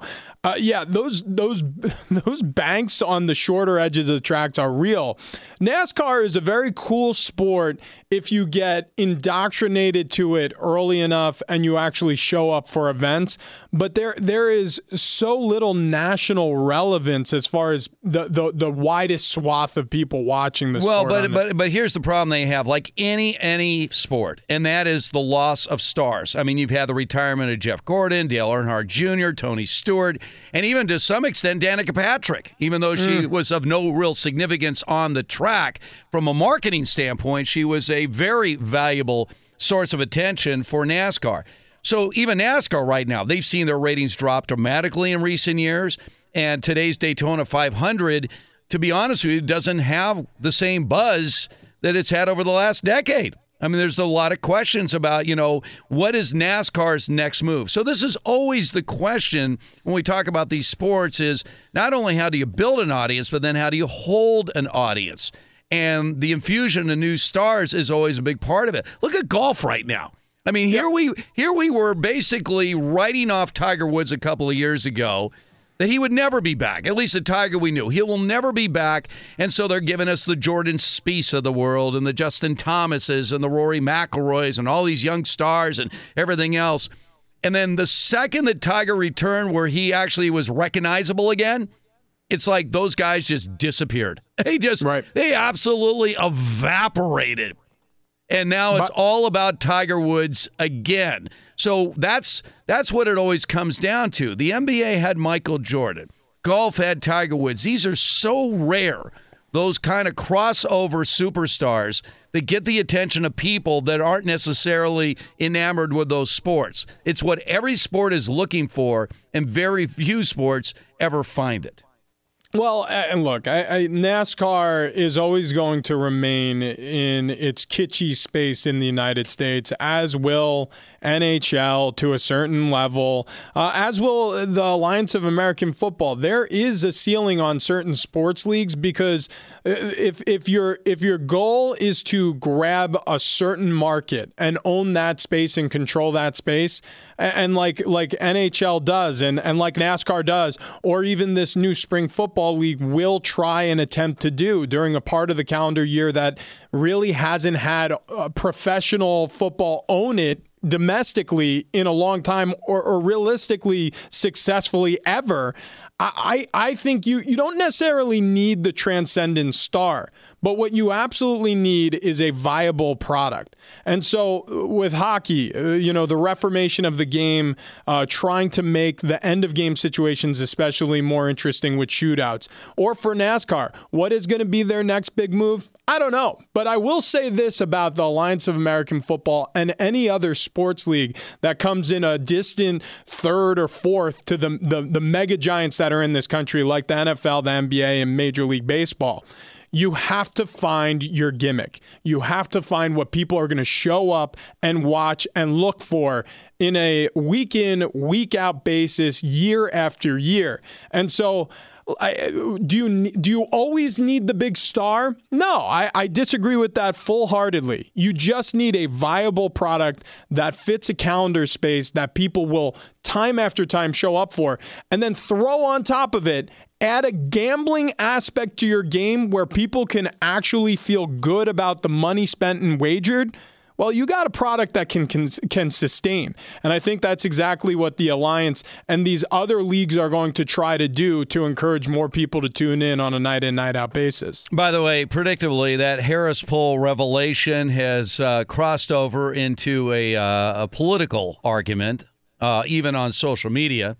One tweet says, number 2 is baseball, number 4 is NASCAR. Yeah, that represents America. Bet they didn't survey a lot of minorities, that's for sure. Baseball and NASCAR over the NBA, that has white people written all over it. Sorry, nice try. Response to that was, so you're saying race car driving doesn't count because the audience too white? Classic liberal response. You see what happens here? We get that back and forth on social media there. The bottom line is that, again, what the poll is asking isn't if you watch these sports, what is your favorite sport? And right. See, that's what you say. What is your favorite sport? I love the NBA, but if you ask me my favorite sport, it's the NFL. Okay? Right. And what I say when it comes to baseball and, let's say, NASCAR or auto racing is, you know how those people are. That is, even the NHL. I mean, hockey. When I know hockey fans and they swear like it's not even close. Like, hockey is so much better than any other sport. So that's why these numbers are skewed a little bit.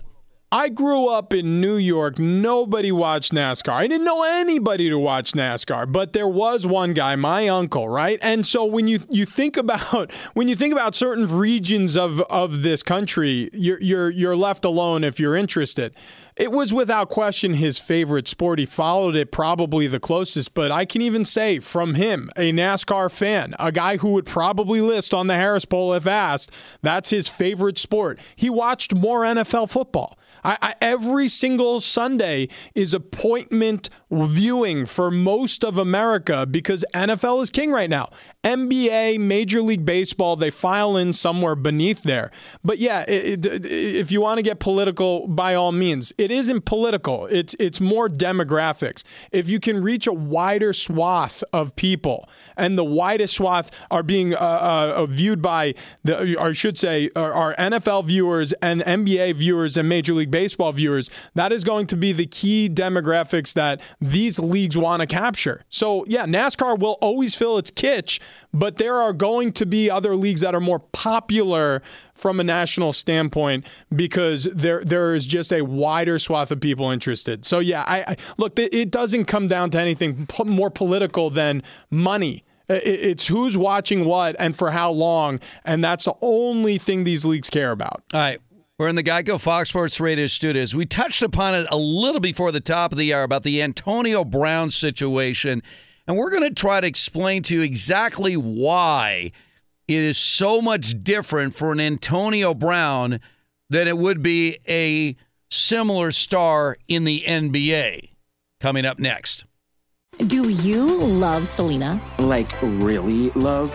Whether you saw her live, saw the movie as a kid, or saw her looks all over TikTok, there's no shortage of reasons to stan the Queen of Tejano. And Stan, we do over 3 whole episodes of our podcast, Becoming an Icon. We're reminiscing as lifelong Selena fans, sharing hot takes and telling her story. Listen to Becoming an Icon on America's #1 podcast network, iHeart. Open your free iHeart app and search Becoming an Icon. From a hot air balloon landing on a car to a load of concrete falling on one, we've covered it. Talk to farmers. We know a thing or two because we've seen a thing or two. We are farmers. Bum, bum, bum, bum, bum, bum. Underwritten by Farmers Truck Fire Insurance Exchanges and Affiliates. Products not available in every state. Steve Harbin and Rich Ohrnberger.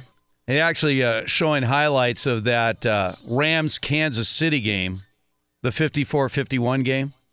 Yeah. And I'm trying to figure out what happened to that Rams offense on Super Bowl Sunday. How do you go from what I'm watching here to what we saw on Super Bowl Sunday? I'll put that aside. I'm just sort of thinking out loud right there. All right, I want to get to the Antonio Brown situation. So he says that his quarterback, Ben Roethlisberger, has a owner's mentality. Right. And my answer to him is he should. Let's trace back. Before anybody had ever heard of Antonio Brown, when he was drafted in the 6th round by the Pittsburgh Steelers, they had Santonio Holmes, who was coming off the greatest single reception in the history of the Super Bowl. They had Hines Ward, who was also a Super Bowl MVP. They had Mike Wallace. They had a lot of receivers, and they also had a quarterback that already had 2 Super Bowl championships on his resume in Ben Roethlisberger. So Santonio Holmes leaves to the Jets, never to be heard from again. I mean, he just completely disappeared. Mike Wallace pretty much disappeared after he left Pittsburgh. And suddenly we have Antonio Brown ascend to the level of, best receiver in the league. 4 straight All-Pro years, 7 All-Pro Bowls, and everything else. And obviously, Rich, you played in this league, and sometimes we talk about overplayed athletes out there. The athleticism of receivers in the NFL really is second to none. The way they can contort and do all these kind of things. But their actual value to these teams is highly questionable. They're interchangeable. You think of Randy Moss. He goes from the Vikings, where he's a superstar, where he disappears with the Raiders because they don't have an effective quarterback. Then he's shipped off to New England. He has one of the greatest seasons in the history of football. You used the operative word right there. The quarterback in Oakland was the reason why Randy Moss didn't have success. That's the thing that's really, really head-scratching to me about this whole story. Don't get me wrong. Antonio Brown, he could do whatever he wants, and he should do whatever he wants. He's one of the most talented and physically gifted players in the NFL. However, Antonio Brown would not be Antonio Brown without Ben Roethlisberger, and there's no other way to slice it. I mean, you pair a quarterback with a star wide receiver, and typically you get fireworks. And the reason is because you need the match to the fuse. If you don't have a way to ignite the success, to put a ball on a player that talented as accurately as Ben Roethlisberger does, well, you're going to have a situation like many of the Jacksonville Jaguars receivers have had over the span of time since Blake Bortles has been down there in Jacksonville. You're just not going to have the numbers that you would. Hopkins is a rare exception. What he's been able to do with the Houston Texans through quarterback changes and challenges has been absurd. So I think he's a Hall of Famer in waiting. But Antonio Brown, to complain about Ben Roethlisberger in the least bit, he should be writing him Christmas cards and having them ready to send out months early. I mean, think about all of the players, by the way. You mentioned a couple receivers and one running back, but all of the players that Big Ben has played with throughout his tenure as a Pittsburgh Steeler. I mean, fast Willie Parker, you remember him? How about Jerome Bettis before Willie Parker in the running back room? Hines Ward, you mentioned Santonio, Rashard Mendenhall. I mean, he has been through, it feels like an entire generation of NFL football players, and now he has Juju Smith-Schuster. He's got James Conner. He went through the Le'Veon Bell phase. I mean, the one common denominator is Ben Roethlisberger. Antonio Brown could say whatever he wants about his quarterback, and quite frankly, he could say that about whatever quarterback he plays with. But Antonio Brown needed Ben more than Ben needed him, and there is no doubt about that. Well, and it's been proven over and over and over again about receivers who move to a different team, a new quarterback, and suddenly are not the same receiver. Did their skills suddenly diminish? No. I mean, the quarterback has to be able to get the ball to where you can actually catch the ball. They got to put you in a position. You know, you talk about even a Jerry Rice. Jerry Rice, the greatest of all time, but he was on the receiving end of 2 Hall of Fame quarterbacks. And the most important quarterback was his first quarterback, Joe Montana. Joe Montana, everyone's like, well, Montana, he needed Jerry Rice. He won 2 Super Bowls before Jerry Rice even showed up. Mm-hmm. He was winning with Freddie Solomon, who was a converted quarterback who became a wide receiver, and Dwight Clark, who was a 10th-round draft pick. And suddenly they became stars. So by the time Jerry Rice showed up in San Francisco, you've already got Joe Montana in his 7th year in the league. And the biggest thing about Joe Montana in that Bill Walsh offense was hitting Rice in stride. Those crossing patterns with John Taylor and hitting those guys perfectly in stride where they could take a 10-yard pass and make it a 30-yard gain. So any receiver, even the greatest of all time, Jerry Rice, You've got to be having the right quarterback to get you the ball. Even Jerry Rice, when he went to the Raiders, walked into a team that already had who? Rich Gannon, who was suddenly becoming that kind of a quarterback, an elite quarterback in the National Football League. He ends up making an appearance in the Super Bowl. Alongside them, they lose to the Buccaneers to Gruden out there. But you're absolutely right. It's the quarterback that is the key and operative player in all of these situations. I have plenty to say about Ben Roethlisberger and how he's been as far as the commander-in-chief of this Pittsburgh Steelers offense. I don't think he's running the ship the way that a player should from an emotional standpoint at that position. They've won a lot of games. He's won some Super Bowls, sure, but this team emotionally could have been able to handle a lot more had Ben been a bit more of a stable guiding hand through this whole process. You could blame some of that on maybe Cowher, on Tomlin, because their head coach is in all this as well. But truthfully, your quarterback is your field general, and the fact that he hasn't been able to keep relationships with certain players, especially in this new crop of player that they've had in Pittsburgh, it says a lot about him as well. However, again, his talent supersedes those of the talents around him. The Mendenhalls and the Parkers and the Bettises, they'll come and go. The Hines Wards and the Juju Smith-Schusters even and Antonio Browns, they'll come and go. But until you have a Roethlisberger or a Brady or a Manning, you don't have much in the NFL. And so if Antonio Brown is going to divide the line and say, there's an ownership mentality with Big Ben and yada, yada, I would say buyer beware on the other side of the trade. Because, again, your quarterback is the most important piece of your franchise. You want to surround him with pieces that can play with him and be agreeable complementary pieces to him. By the way, just for the record, this past season, in his 15th year in the league, Big Ben had personal highs in completions, attempts, yards, and touchdown passes. Yeah. Personal highs in all four of those categories in 2018, and they fell short of the playoffs, barely. So, they just, again, the NFL is such a different sport. It's a team. It's about team, whether it's a passer, a quarterback, receiver, or just the entire defensive unit. It's all about team. Or in your case, Rich, that cohesive offensive line, and you were part of some of the most legendary lines that no one ever talked about or heard about.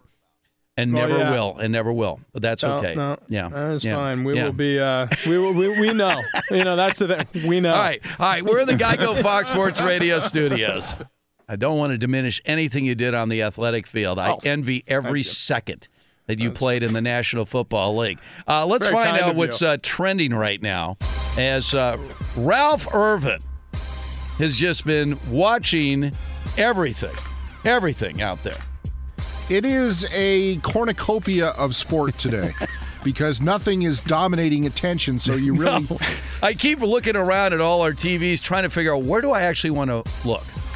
Yeah, so a horn of plenty. Exactly. I'm actually watching the replay of the Rams-Chiefs Monday night game. Well, there you go. Hell of a game, by the way. One game going on right now in the top 25. Number 9, Houston, all over Tulane, 74-38, 7:54 to go in that game. Earlier, number 11, Michigan State, a 62-44 win over Ohio State.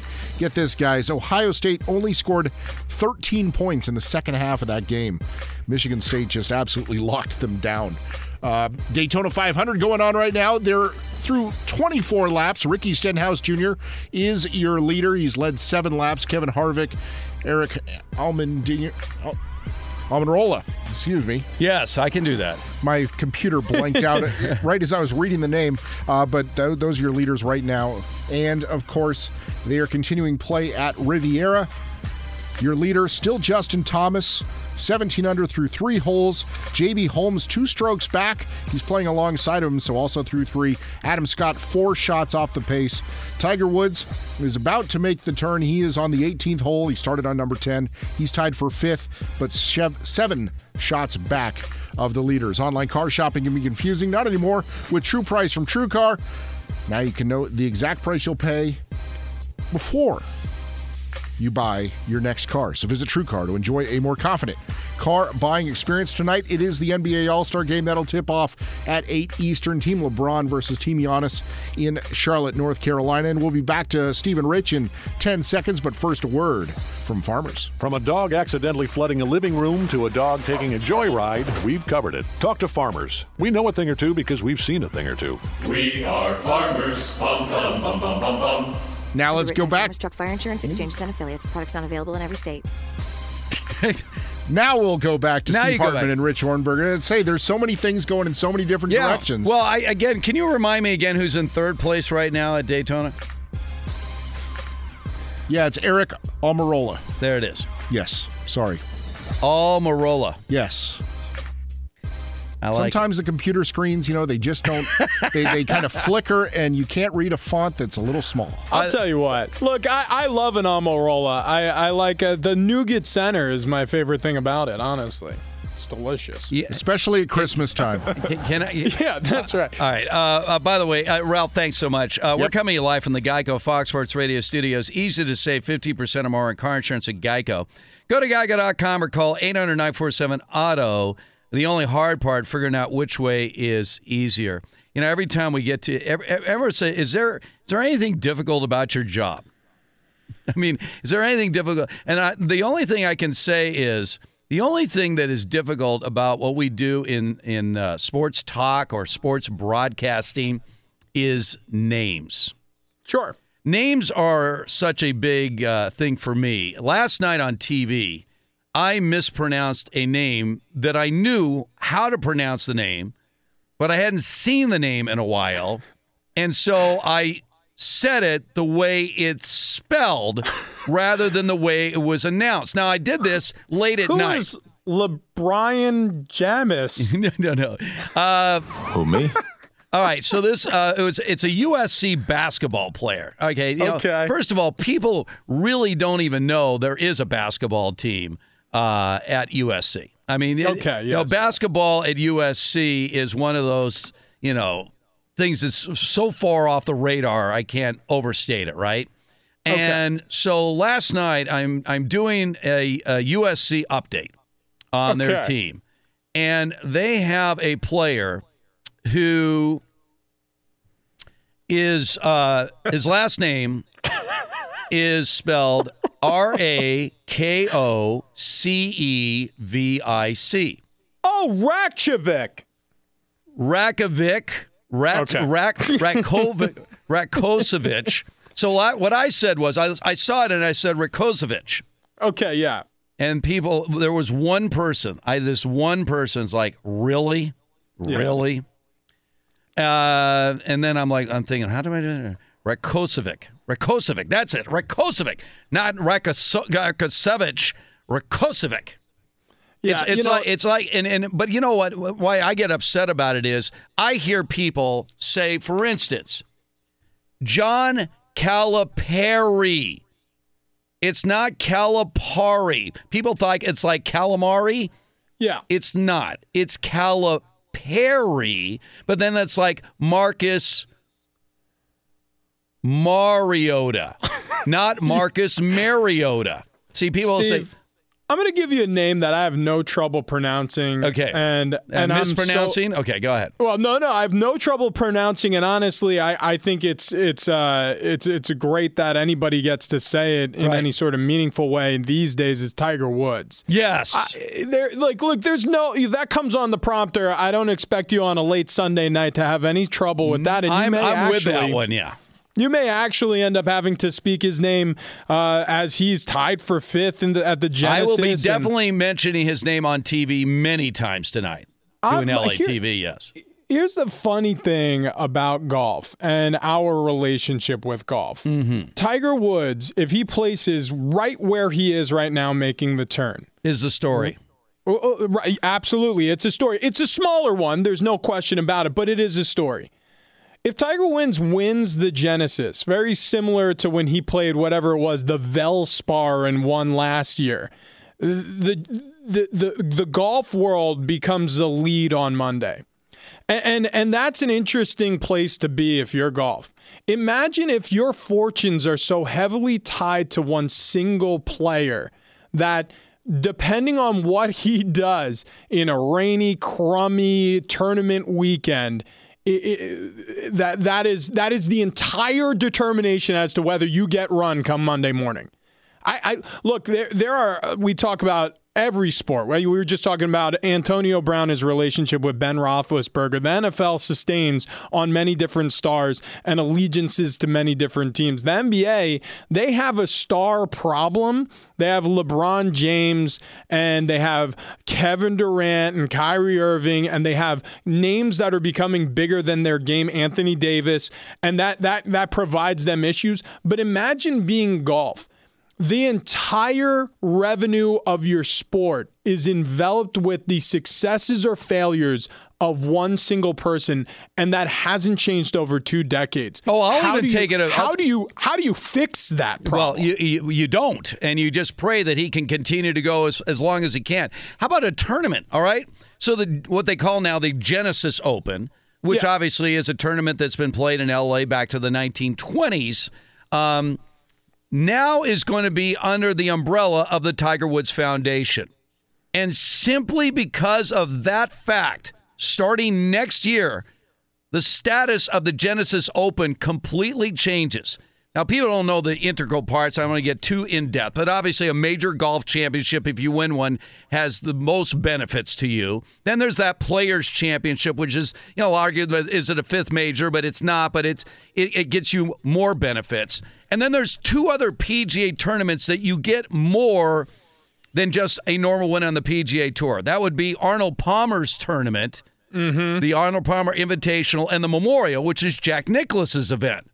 Well, now that Tiger Woods is firmly attached to this event, starting next year, this tournament will elevate to the status of the Arnold Palmer Invitational and the Memorial. Now, what does that mean? First of all, the field is reduced from 144 down to 120 starting next year, but the purse goes from $7.4 million to $9.3 million. Fewer players, more money. And by the way, when you win a normal PGA tournament, 2-year exemption, which for a lot of these guys is huge. But if you win this tournament starting next year, 3 years. So again, one guy, as you said with Tiger Woods, had a power not only to change the sport, but just specifically this tournament suddenly completely changes under the umbrella of Tiger Woods. That is power. What's crazy is, power aside, I mean, this has a shelf life. I mean, it's great that they're enjoying a wave, and Tiger Woods will profit greatly from all this, but Tiger Woods will go away. Eventually, he's going to have to go the way all golfers go. Enjoy the senior tour at some point. Perhaps the back catches up with him and he can't golf anymore at some point. I hope that's not the case. I love watching him golf, but that's a reality you face when you have an injured spine the way he does. When this ends, though, golf is going to go into a dark winter, and they never addressed it during the 5-year or so span where Tiger Woods fell out of relevance. And so we are at the precipice of one of the greatest changes in the game of golf after them enduring it 2 decades ago when he came to the scene.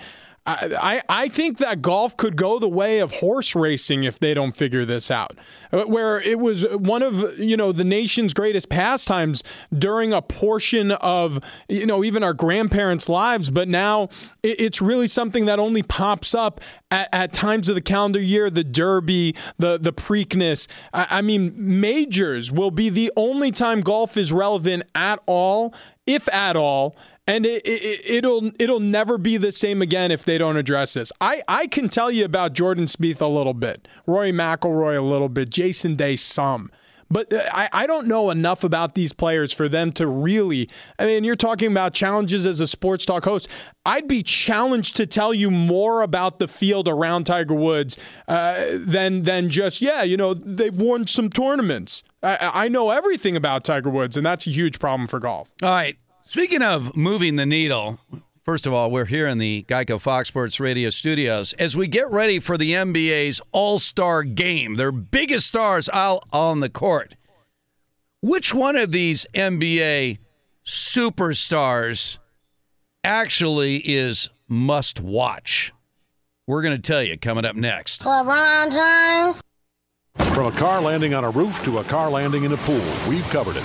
Talk to Farmers. We know a thing or two because we've seen a thing or two. We are farmers. Bum, bum, bum, bum, bum, bum. Underwritten by Farmers Truck Fire Insurance Exchanges and Affiliates. Products not available in every state. Steve Harvey, Rich Hornberger, brought to you by Grainger. Grainger's got your back when it comes to safety and industrial supplies that help your facility run. Get what you need when you need it at Grainger.com. Happy birthday, by the way, today to a guy named Michael Jordan. That's right. Who's that? Michael Jeffrey Jordan. Who? Born in Brooklyn, New York. Who is it? Is 56 years old today. Never heard of him. And even No though question, down in North Carolina enjoying All-Star Week festivities. on his home court. So it's his team. Yeah, 56 years old, and he's still the most popular NBA player. I mean, when you think about the fact that this guy is 20 years removed, more than 20 years removed now from his last NBA championship. I'm not going to count those couple of years he came back with Washington when he was trying to get people to show up at the games. 1998, they won their last NBA championship with Michael Jordan. Yet 20 years later, the Michael Jordan brand is as big as ever. It's insane. It really is.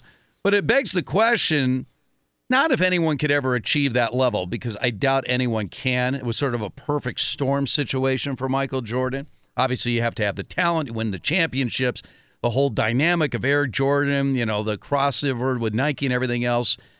But the great question is, how do we gauge today, with the expansion of social media, the true popularity of any athlete, but specifically the NBA, because the individual is such a focus in this league? So if I were to say, what would be the best way to figure out how popular players are? Would you say, well, how many followers they have on, Facebook and Twitter and Instagram? Would you use that as a gauge? How many jerseys they sell?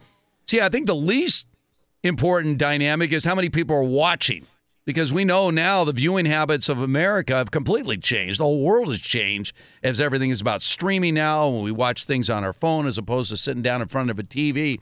But how do you figure out who actually is the most popular must-watch player or players in the NBA? It just depends, quite frankly, on what rubric you're grading on. I mean, if you ask me right now, who is the most well-known football player in the world? I mean, you could make arguments for Tom Brady, and you can certainly talk about some of the other greats in the game, but I would say Colin Kaepernick.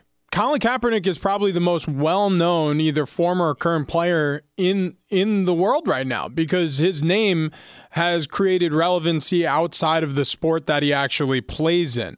And so I don't know how useful that is for him from an advertising standpoint, or anybody's for that matter, but that is exactly what you're talking about when you talk about Jordan. He is no longer just a man. He's an icon. He's a shoe. He's a lifestyle.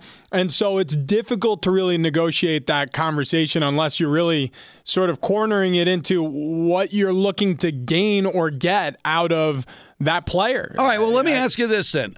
As far as who would you rather watch? In other words, I'm sitting down to watch an NBA game, and I'm watching LeBron James versus Steph Curry.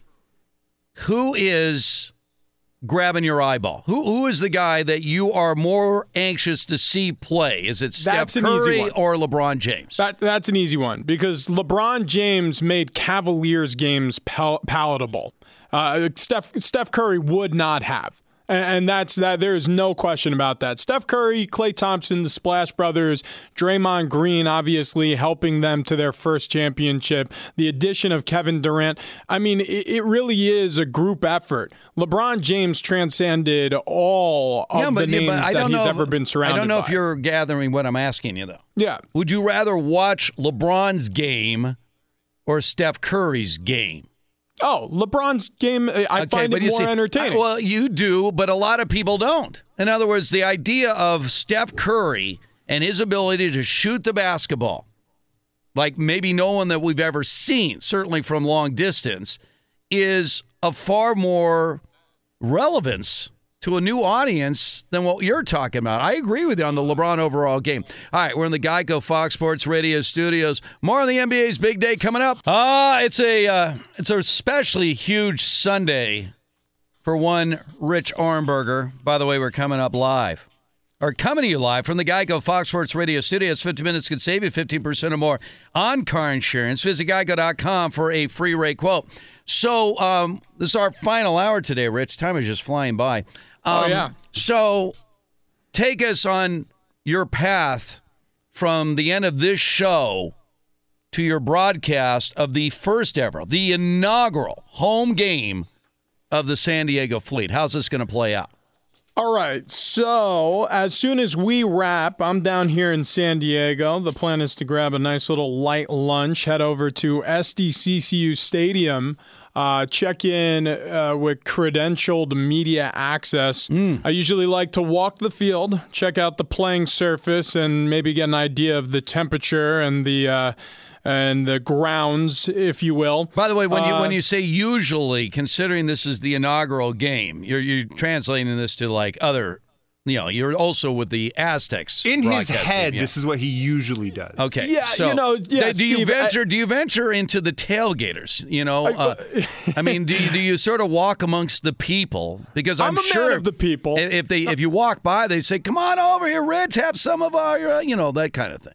I've been known to break off a spare rib and have a little conversation on my way to the gate. There's no question about it, and trust me. Give me a little scoop of that potato salad. That looks good. Yeah, a little potato salad. Listen, and do I like a more formidable tailgate? Yeah, sure. I mean, I'm not just going to go to a guy who's just got one of those, tinfoil racks off the back of the pickup. Yes. I really do like the ones that are set up. They're tented in.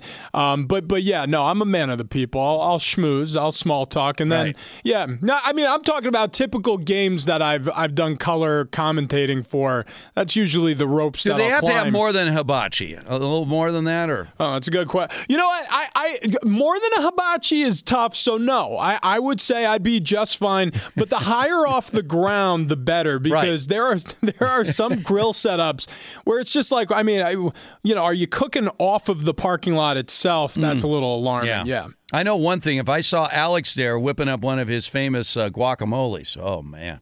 No, that changes things. That is changes a game everything. changer. By the way, no guac today. I see that, Alex. I actually had a long night yesterday, Steve, so I had all the ingredients in the fridge, just never got around to do it. Yeah, and with Gascon not here, we could have actually tried some of it today. I blew it, man. I blew it. Yeah, I'll tell you what, Gascon's like a Bissell vacuum cleaner. That guy, when it comes to guacamole, I'll put it this way. After he, finished off the last scrape of the oven, he was spinning it on his head, the bowl. It was unbelievable. You know what the best part was, too, is after he ate the whole thing last weekend, he said, this wasn't that great. I know. It wasn't as good as your last one. I know. Freaking guy.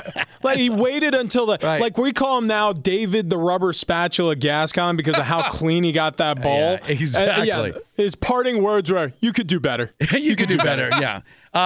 By the way, we got the NBA All-Star Game today, and I'm sort of, looking at some of social media feedback, and the overwhelming response on the NBA All-Star Game is that it has no relevance. But then some people took it even a step further, and they were saying that the NBA Finals have little relevance because there really isn't much to anticipate. Now, we did get the big upset a couple of years ago when the 73-win Golden State Warrior team lost to Cleveland. But remember, they didn't have Kevin Durant yet. Now that Durant's been there, this is even if Milwaukee, even if the Bucks end up with the best record and get home court advantage in a potential matchup with the Warriors in the NBA Finals, nobody is thinking that's going to matter in the determination of the actual outcome of the NBA Finals. Perception is always reality.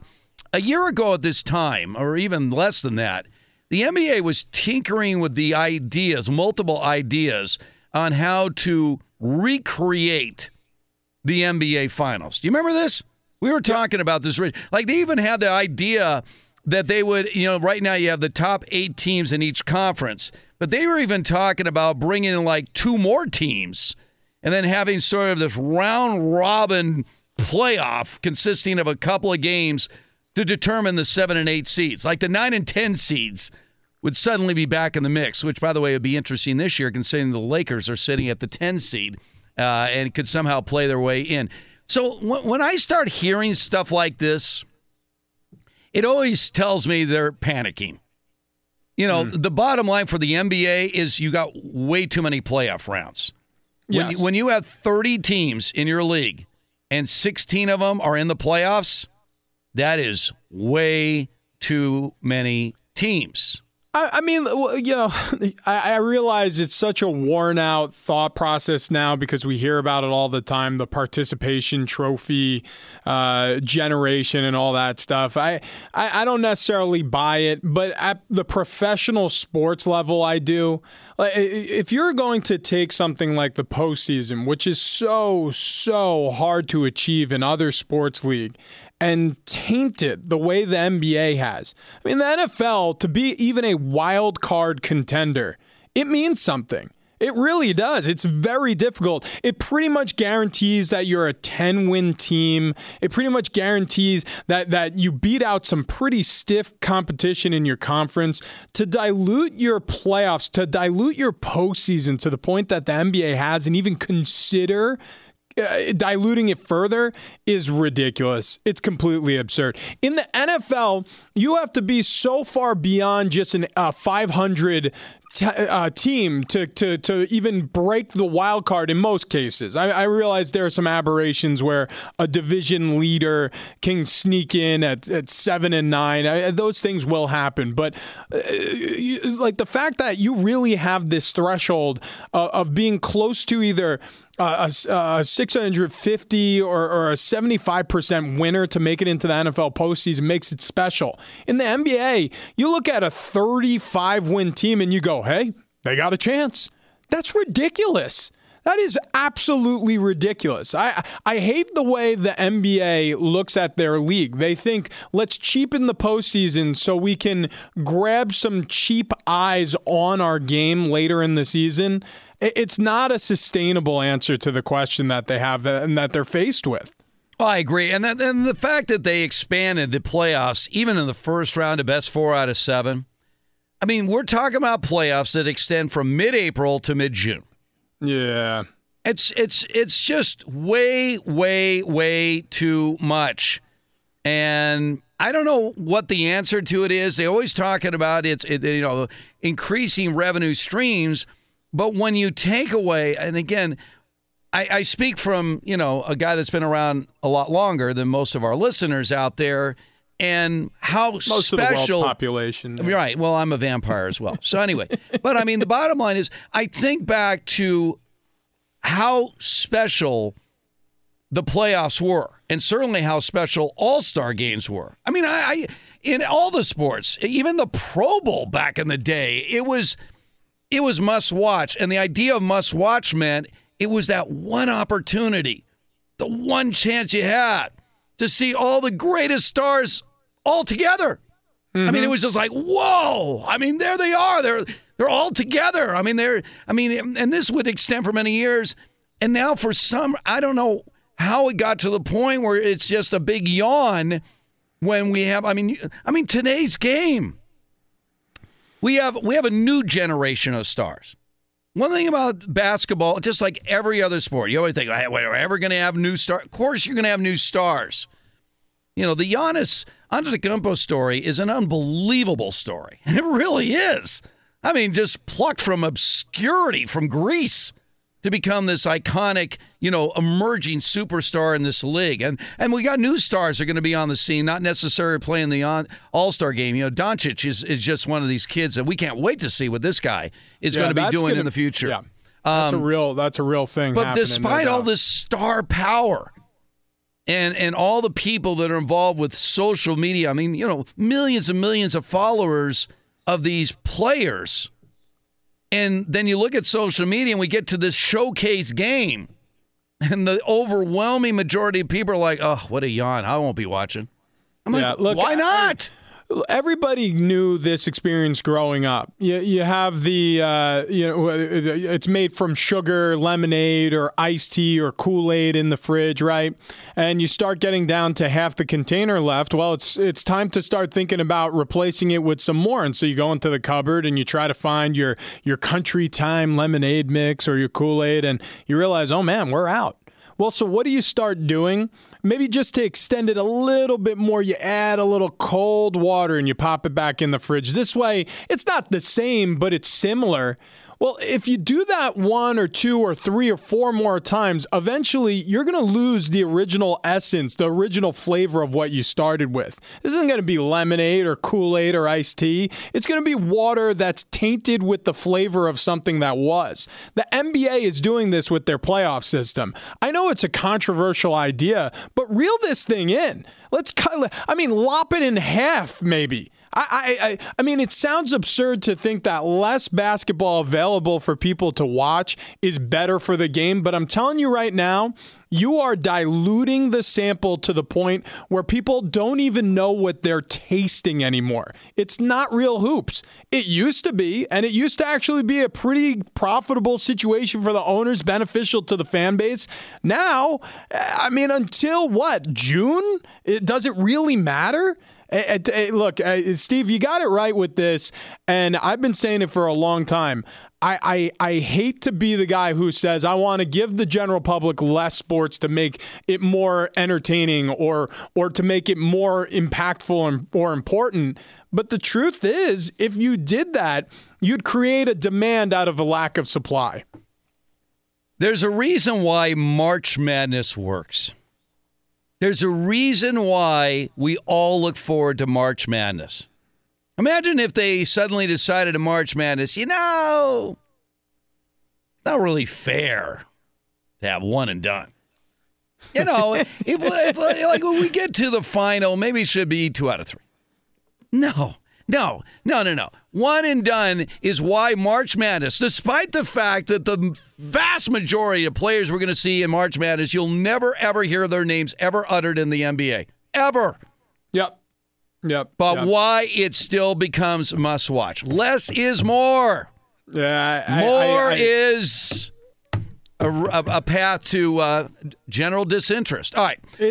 We're in the Geico Fox Sports Radio studios. There's one idea I have that I really think would create a must-watch situation in association with the NBA All-Star Game. We'll see if you agree coming up next.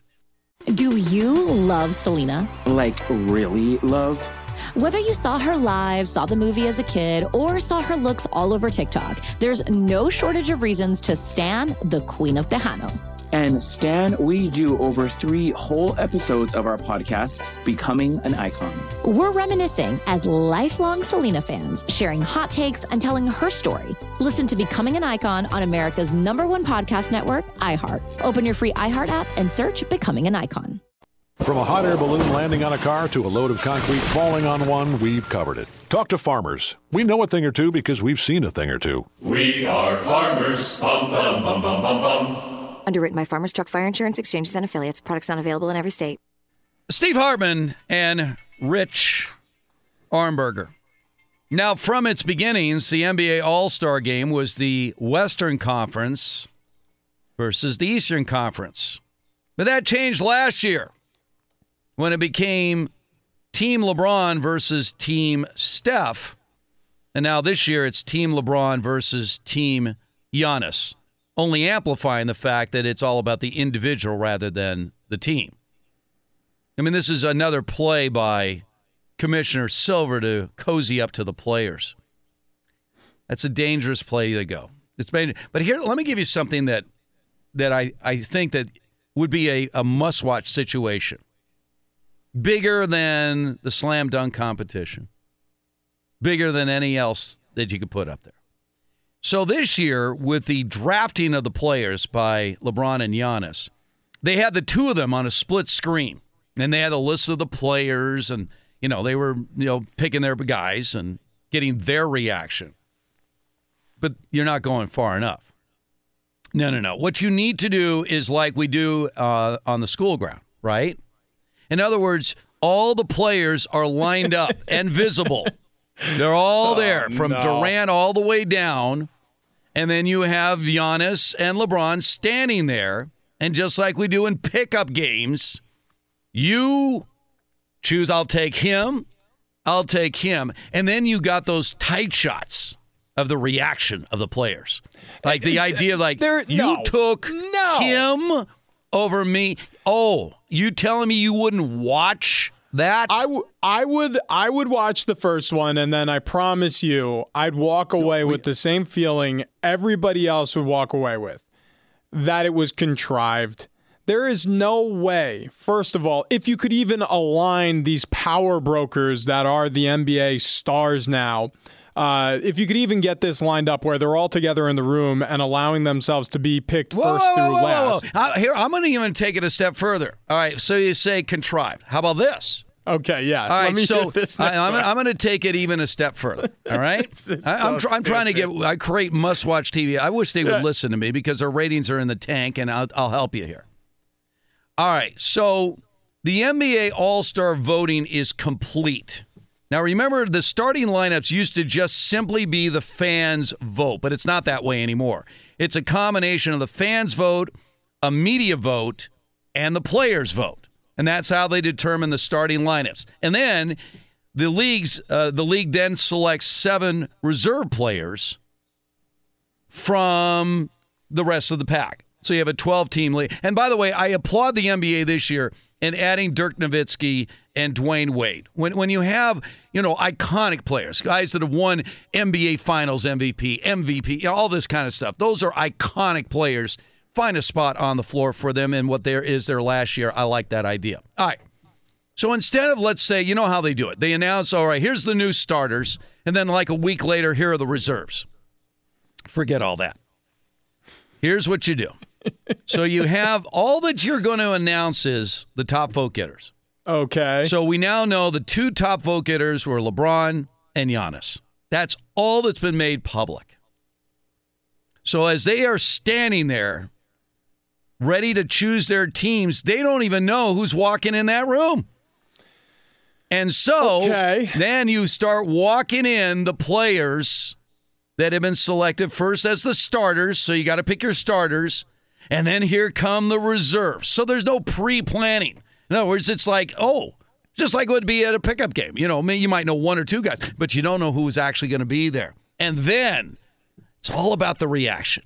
It's all about that zooming in on the face when LeBron or Giannis chooses one guy over another guy. Here's my problem with all of this, and I've waited long enough because this is as ridiculous as I thought it was going to be, Steve. I could take it even a step further. I don't even want to know where the step further goes because we've already gone a bridge too far. Here's the thing. Look, sports don't need a lot of help as far as reality television goes. It's already the ultimate in reality television. Reality television is trying to manufacture drama that sports captures on its own. I mean, look, reality television needs scripts because for the most part, the Kardashians aren't nearly as entertaining as you may think. They're developing ways to create drama. They're trying to find characters to bring in and stir things up. The NBA is littered with good characters. The NBA is littered with plenty of drama already.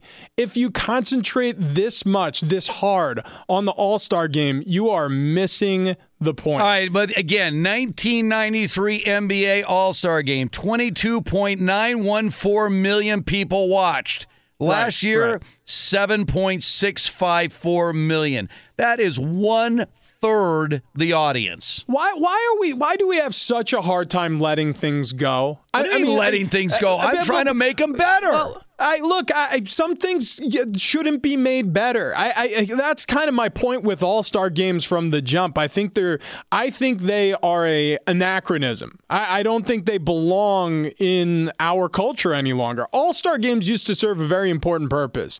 When there wasn't as much national television or as many national television events or as many outlets as there are currently, you couldn't really see the stars from your league play in your market, or I should say the stars stars that you want to see in your market as often as they're played elsewhere. So the All-Star game actually had some impact. And I think because it had some impact from the standpoint of growing the star power of the players in the league, and also the relevance and the opportunity for these players to showcase themselves in front of a much larger audience than they would on an evening in and out basis, I think that was its heyday. That time has passed. Look, the reason why people don't play Nintendo except for nostalgia purposes now is because there are better gaming systems. There is no need, quite frankly, for the All-Star game outside of nostalgia. It is a product of a bygone era. If you gave this its due, it would be float out to sea and never to be heard from again. The All-Star game is a dinosaur. It's a relic. It's a fossil, and it should go the way the dinosaurs went. It should be an extinction. If you want to give them a week off somewhere at midpoint of the season, and you want to throw some sort of event down in Charlotte or whatever city is going to host an NBA event, by all means. And put some of it on television. Great. But you don't need to play the game anymore. It's non-important. It's a piece of the past that we no longer need. How do you feel about all the performers? I mean, let's face it. The only thing we remember about last year's NBA All-Star game was Fergie. Right, yeah. I mean, the national anthem. That is still the biggest thing. By the way, Charlotte native Anthony Hamilton will sing the anthem at this one. But we had J. Cole out there, all these performers out there. Let's see. Meek Mill, Carly Rae Jepsen. Okay. Carly Rae Jepsen, she's going to be singing the Canadian anthem. Right on. Right on. Yeah. Very into that. Yeah. Do you feel uncomfortable like I do when they do the player introductions? I mean, the introductions for tonight, you know how this is. Like you got the spotlight and everything else, and then they come out one at a time, and I keep flashing back to I'm not even going back to the Stone Age. I'm just going back to Bird Magic Michael. Like this whole idea, can you imagine them being walked down by girls and or some kind of music celebrity as they take the court, all part of the pregame buildup? Is that drawing eyeballs? Is anybody who's actually watching the game watching to see that? Again, it's a lot of pop and circumstance. Why is it necessary? Look, if you had instead, just a game. I mean, maybe a game, honestly, a marquee matchup. I mean, mid-season game where only one or two games are played. So say 2 or 4 teams in the league actually play. And it's sort of put on the same way as the All-Star weekend. At least the games are somewhat relevant. You might draw more interest actually to those games. Say if you had it be the Warriors and the Lakers, and you had it be an Eastern Conference showdown, you couldn't really have known exactly who was going to be great out of the East, but say it was even the Sixers and Boston. It's just one of those things where the game is so meaningless. The pomp and circumstance around the game has taken so much bigger of a stage that why not just lean into that and make this a regular season week for 4 teams and have the rest of the NBA on break? They do this in football. They call it the Hall of Fame game. Yeah. 2 unlucky teams have to play, the week of the enshrinement leading up to the dawn of the preseason each year. And then the rest of the 30 teams are on break. Do that the same way with the NBA All-Star Week, and you have your ratings problem solved because at least it's a game that matters. Wow, look at you. I hate your idea, but that's okay. I mean, you try to dismiss. I have like a really good idea, and then you come up with that. I mean, are you kidding me? All right. I mean, it's like the cast of The Hills from MTV will come out. Right. First of all, I have to tell everybody, Rich, or anything that says All-Star, Hall of Fame, he dismisses. To him, that is just garbage. That is just a waste of time across the board. It's pageantry. It's silly, yeah. All right. We're in the Geico Fox Sports Radio studios. Let's find out what's trending right now as one Ralph Irvin.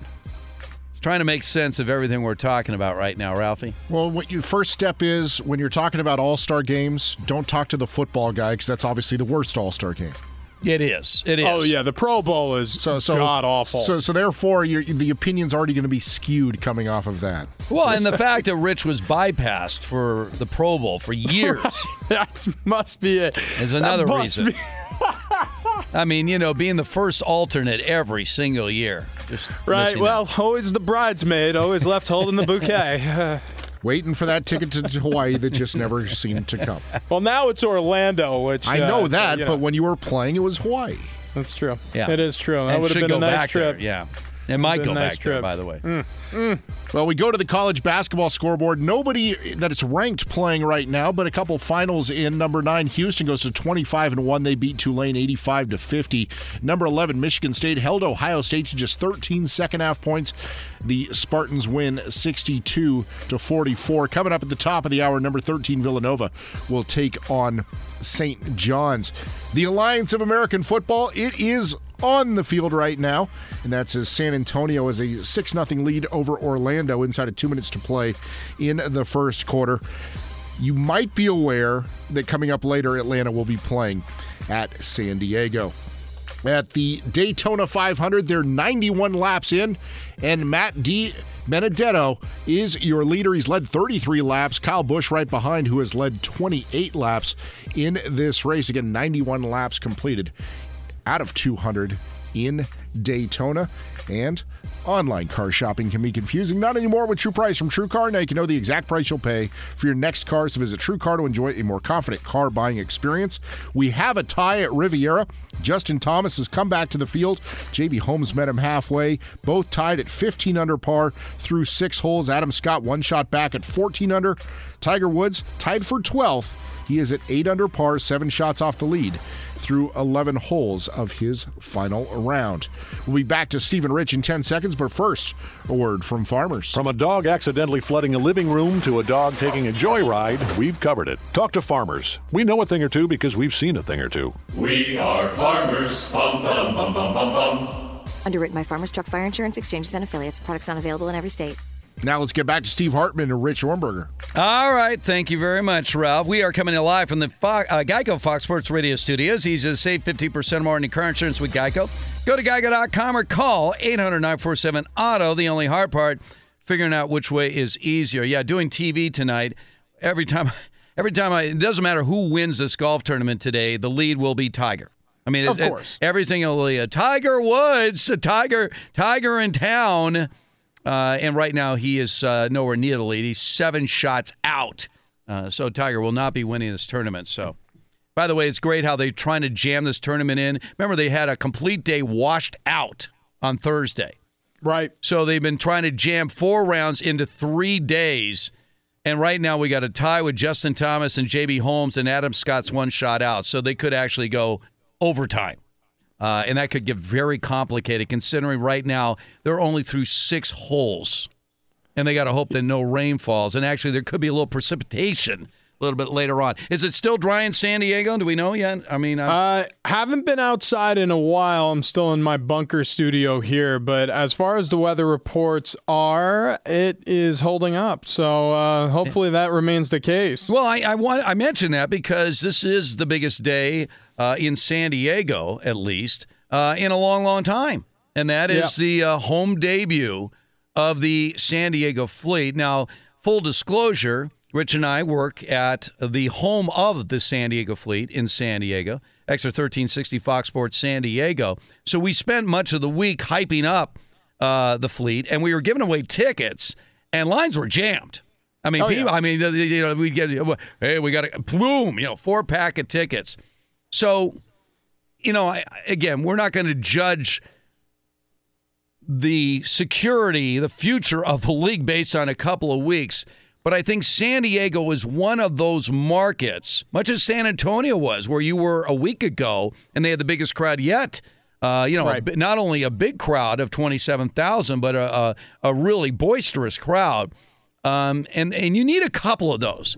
Yes. Like I said, you don't have to have big crowds everywhere, but you do need to have at least 2 or 3 of your franchises bringing in crowds. I mean, you could talk about Major League Soccer as one of those. They have some cities where they get like 40,000. They have other cities that don't drop flies. Seattle, Cincinnati, oddly, in their there are varying cities that really get behind certain niche Usually sports. these new leagues that they survive based on not the strength of 1 through 8 or 1 through 10 or however many teams they have in their league. They just need a few. They need a couple, 2 or 3 of their franchises that really connect. And I think that the AAF is desperately hoping, that San Diego is going to be one of those cornerstone cities for the league. Well, if you are on your way to or from watching this Apollos Commanders game, you are aware that the Apollos are from Orlando, and like you mentioned, the Commanders are San Antonio hosting their second straight home game here. And the thought process is you're tuning in to see it for the first time if you missed it last weekend, or check it out again and make sure that it wasn't just the allure of tuning in for something new, a novelty that hasn't been available in the spring for a long time professional football. But when you think about the markets that these games are going to be played in, and the fact that they are going to get national exposure, CBS Sports has a rights deal with the AAF. NFL Network is going to cover many of the games. As a matter of fact, the San Diego Fleet, the team we were just discussing, all of their games are going to be nationally televised this season. It gives an opportunity for people to get to know the players, to get to know this league. But Orlando, San Antonio, Arizona, Memphis, Salt Lake City, Birmingham, San Diego, Atlanta. Of all those teams, or I should say cities that these teams have happened in, I'd say San Antonio and San Diego stand the best chance from a standpoint of weekly attendance figures being higher than the other cities. And the reason for that is San Antonio for years has been begging the NFL to expand to their city or to relocate in some form. San Antonio has been used as a leverage point for certain teams over the years. The Rams, are an example of that. So San Antonio, I think, stands a chance to continue to bolster better attendance than the rest of the league. But San Diego, it's so interesting the fact that we are talking about professional football back in San Diego, and we're not talking about the Chargers. Because I think if you ask any Charger fans, it would have been of a lot of interest getting them back in some way, shape, or form. But to have professional football back, I think these attendance figures in that market especially could be high, but you're right. Across the league, we'll see what happens. These are cheaper tickets. There's more of an opportunity for fans to say, you know what, I'll wait for a better weather day, even if they've committed the money to be there. But I don't think that's going to be really what floats this league or not. It's going to be about people tuning in for these national broadcasts, whether or not it's going to be a sustainable thing. And I think there's interest in professional football in the spring. I just really do. Well, if it's marketed properly, and I do think a lot of the ideas they have are very good. By the way, in the midst of, we just lost power in here. Oh, no. The takes were that hot, guys. Well, I mean, all the TVs went dark in the studio here. See, Rich is actually in San Diego. I'm here. We've lost all of our TVs in here. The Fox Sports Radio sign on the wall fell down yesterday. And then, the lights were flickering. I'm trying to figure out what exactly happened as you were immersed in that diatribe there about the future success. Well, Gavin, what do you make of it? We have no TVs. They all went dark in here. What happened? No, I just think you guys got to bring it down a notch. Bring it down. We're just getting started. The takes are too hot, and you're burning out our generators. So sorry. Yeah, I mean, look, they can't handle it. I mean, fire up old reliable. I do think it's a sign we need to go to break, though. Yeah. Okay. By the way, people are questioning me trying to apply what happened in the 1993 NBA All-Star to the 2019 All-Star game. The fact that I can even refer to the 1993 All-Star game should be enough. That's all I can say. I'm just trying to make things better. That's all. I'm trying to get eyeballs. What can you do? Sometimes it's addition by subtraction, Steve. Less is more. Less is more, right? Yeah, including the All-Star game. Get rid of it altogether. Wow. Do you think anybody would miss it?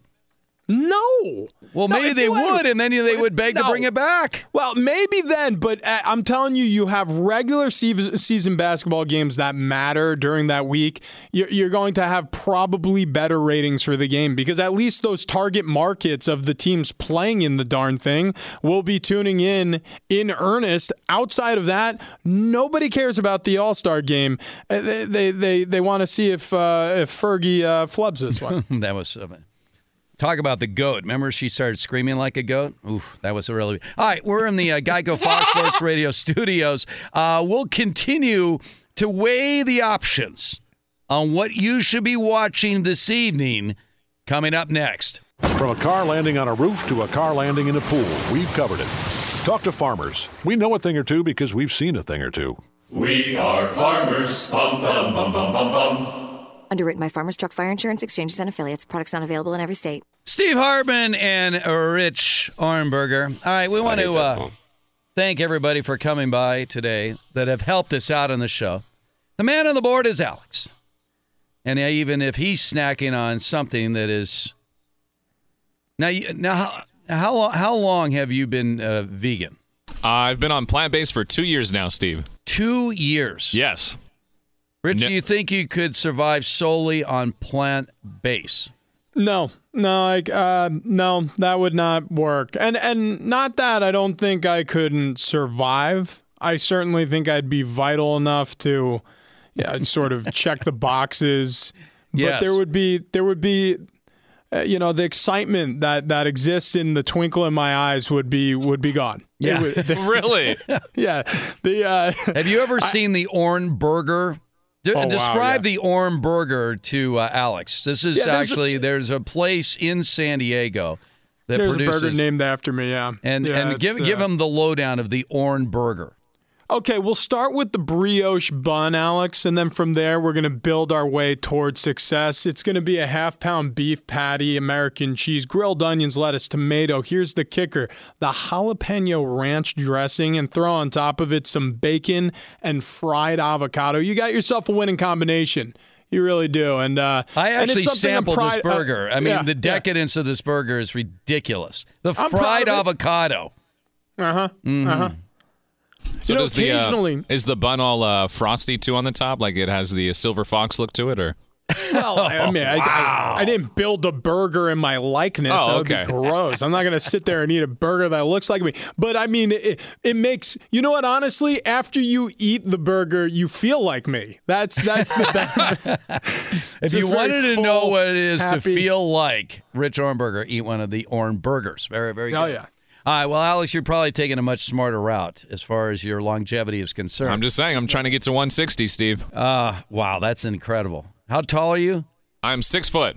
6 foot, 160. 165, yeah. Yeah, that's getting there. Oh, my gosh. Yeah, that's you are basically half the man I used to be. When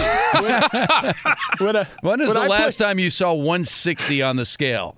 What age? Third grade? I don't know.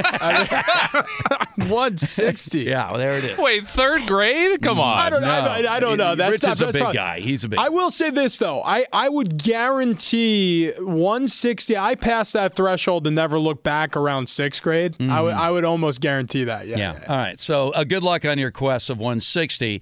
I want to thank Maya and Connor, our interns that come in here and just work tirelessly and, more importantly, learn everything from the masters that they're surrounded by. Ralph, of course, 2 days in a row with Ralph Irvin has been unbelievable with Ralph and I.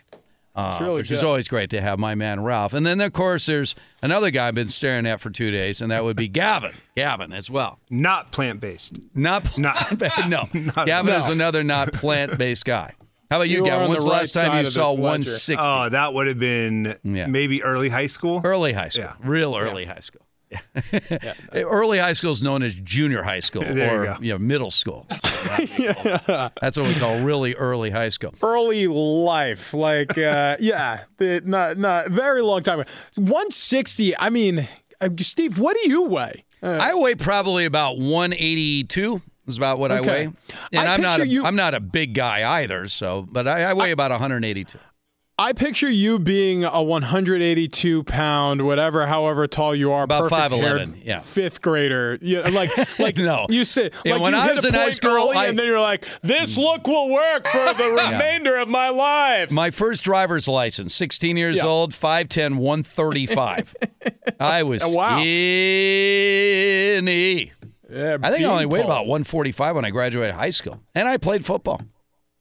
Well, that could not have gone well. It didn't go well. Mackerel. I told you about it. I was a tackling dummy for the B football team. It's broke. Is what I essentially was. And it was hard to tackle because, I didn't offer much of a target. So. Back then with the leather helmets and all. All right, so when it's all said and done, okay, which event is going to get bigger rating? Because they're going head-to-head. And that is the San Diego Fleet Atlanta Legends game versus the NBA All-Star game. So how do you think that will stack up? Look, I mean, you know where to find it. It's been there for a long time. I think the All-Star game will obviously beat it for all those reasons. And plus, I mean, NFL Network, it's just not seen in as many houses as where the All-Star game can be found. So I do think that the All-Star game will beat it, but I think AAF will continue to put up numbers that raise enough eyebrows that this is going to be a sustainable product. All right, so again, if you want to choose football, go to the NFL Network, unless you're actually going to the game, and we know thousands and thousands will do that, as opposed to the NBA All-Star game. All right, I'm just going to see if the Alliance of American Football will put a dent in the NBA All-Star ratings. Rich, have a great time at the game. Thank you. Text me. I want to hear what it's all about. It's going to be a good one.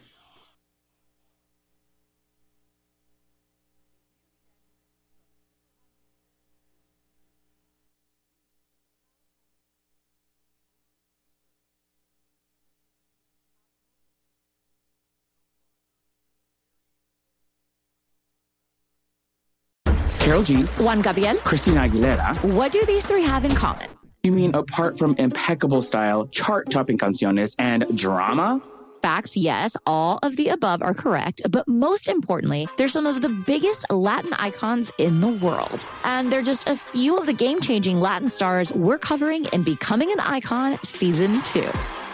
Listen to Becoming an Icon on the iHeartRadio app, Apple Podcasts, or wherever you get your podcasts.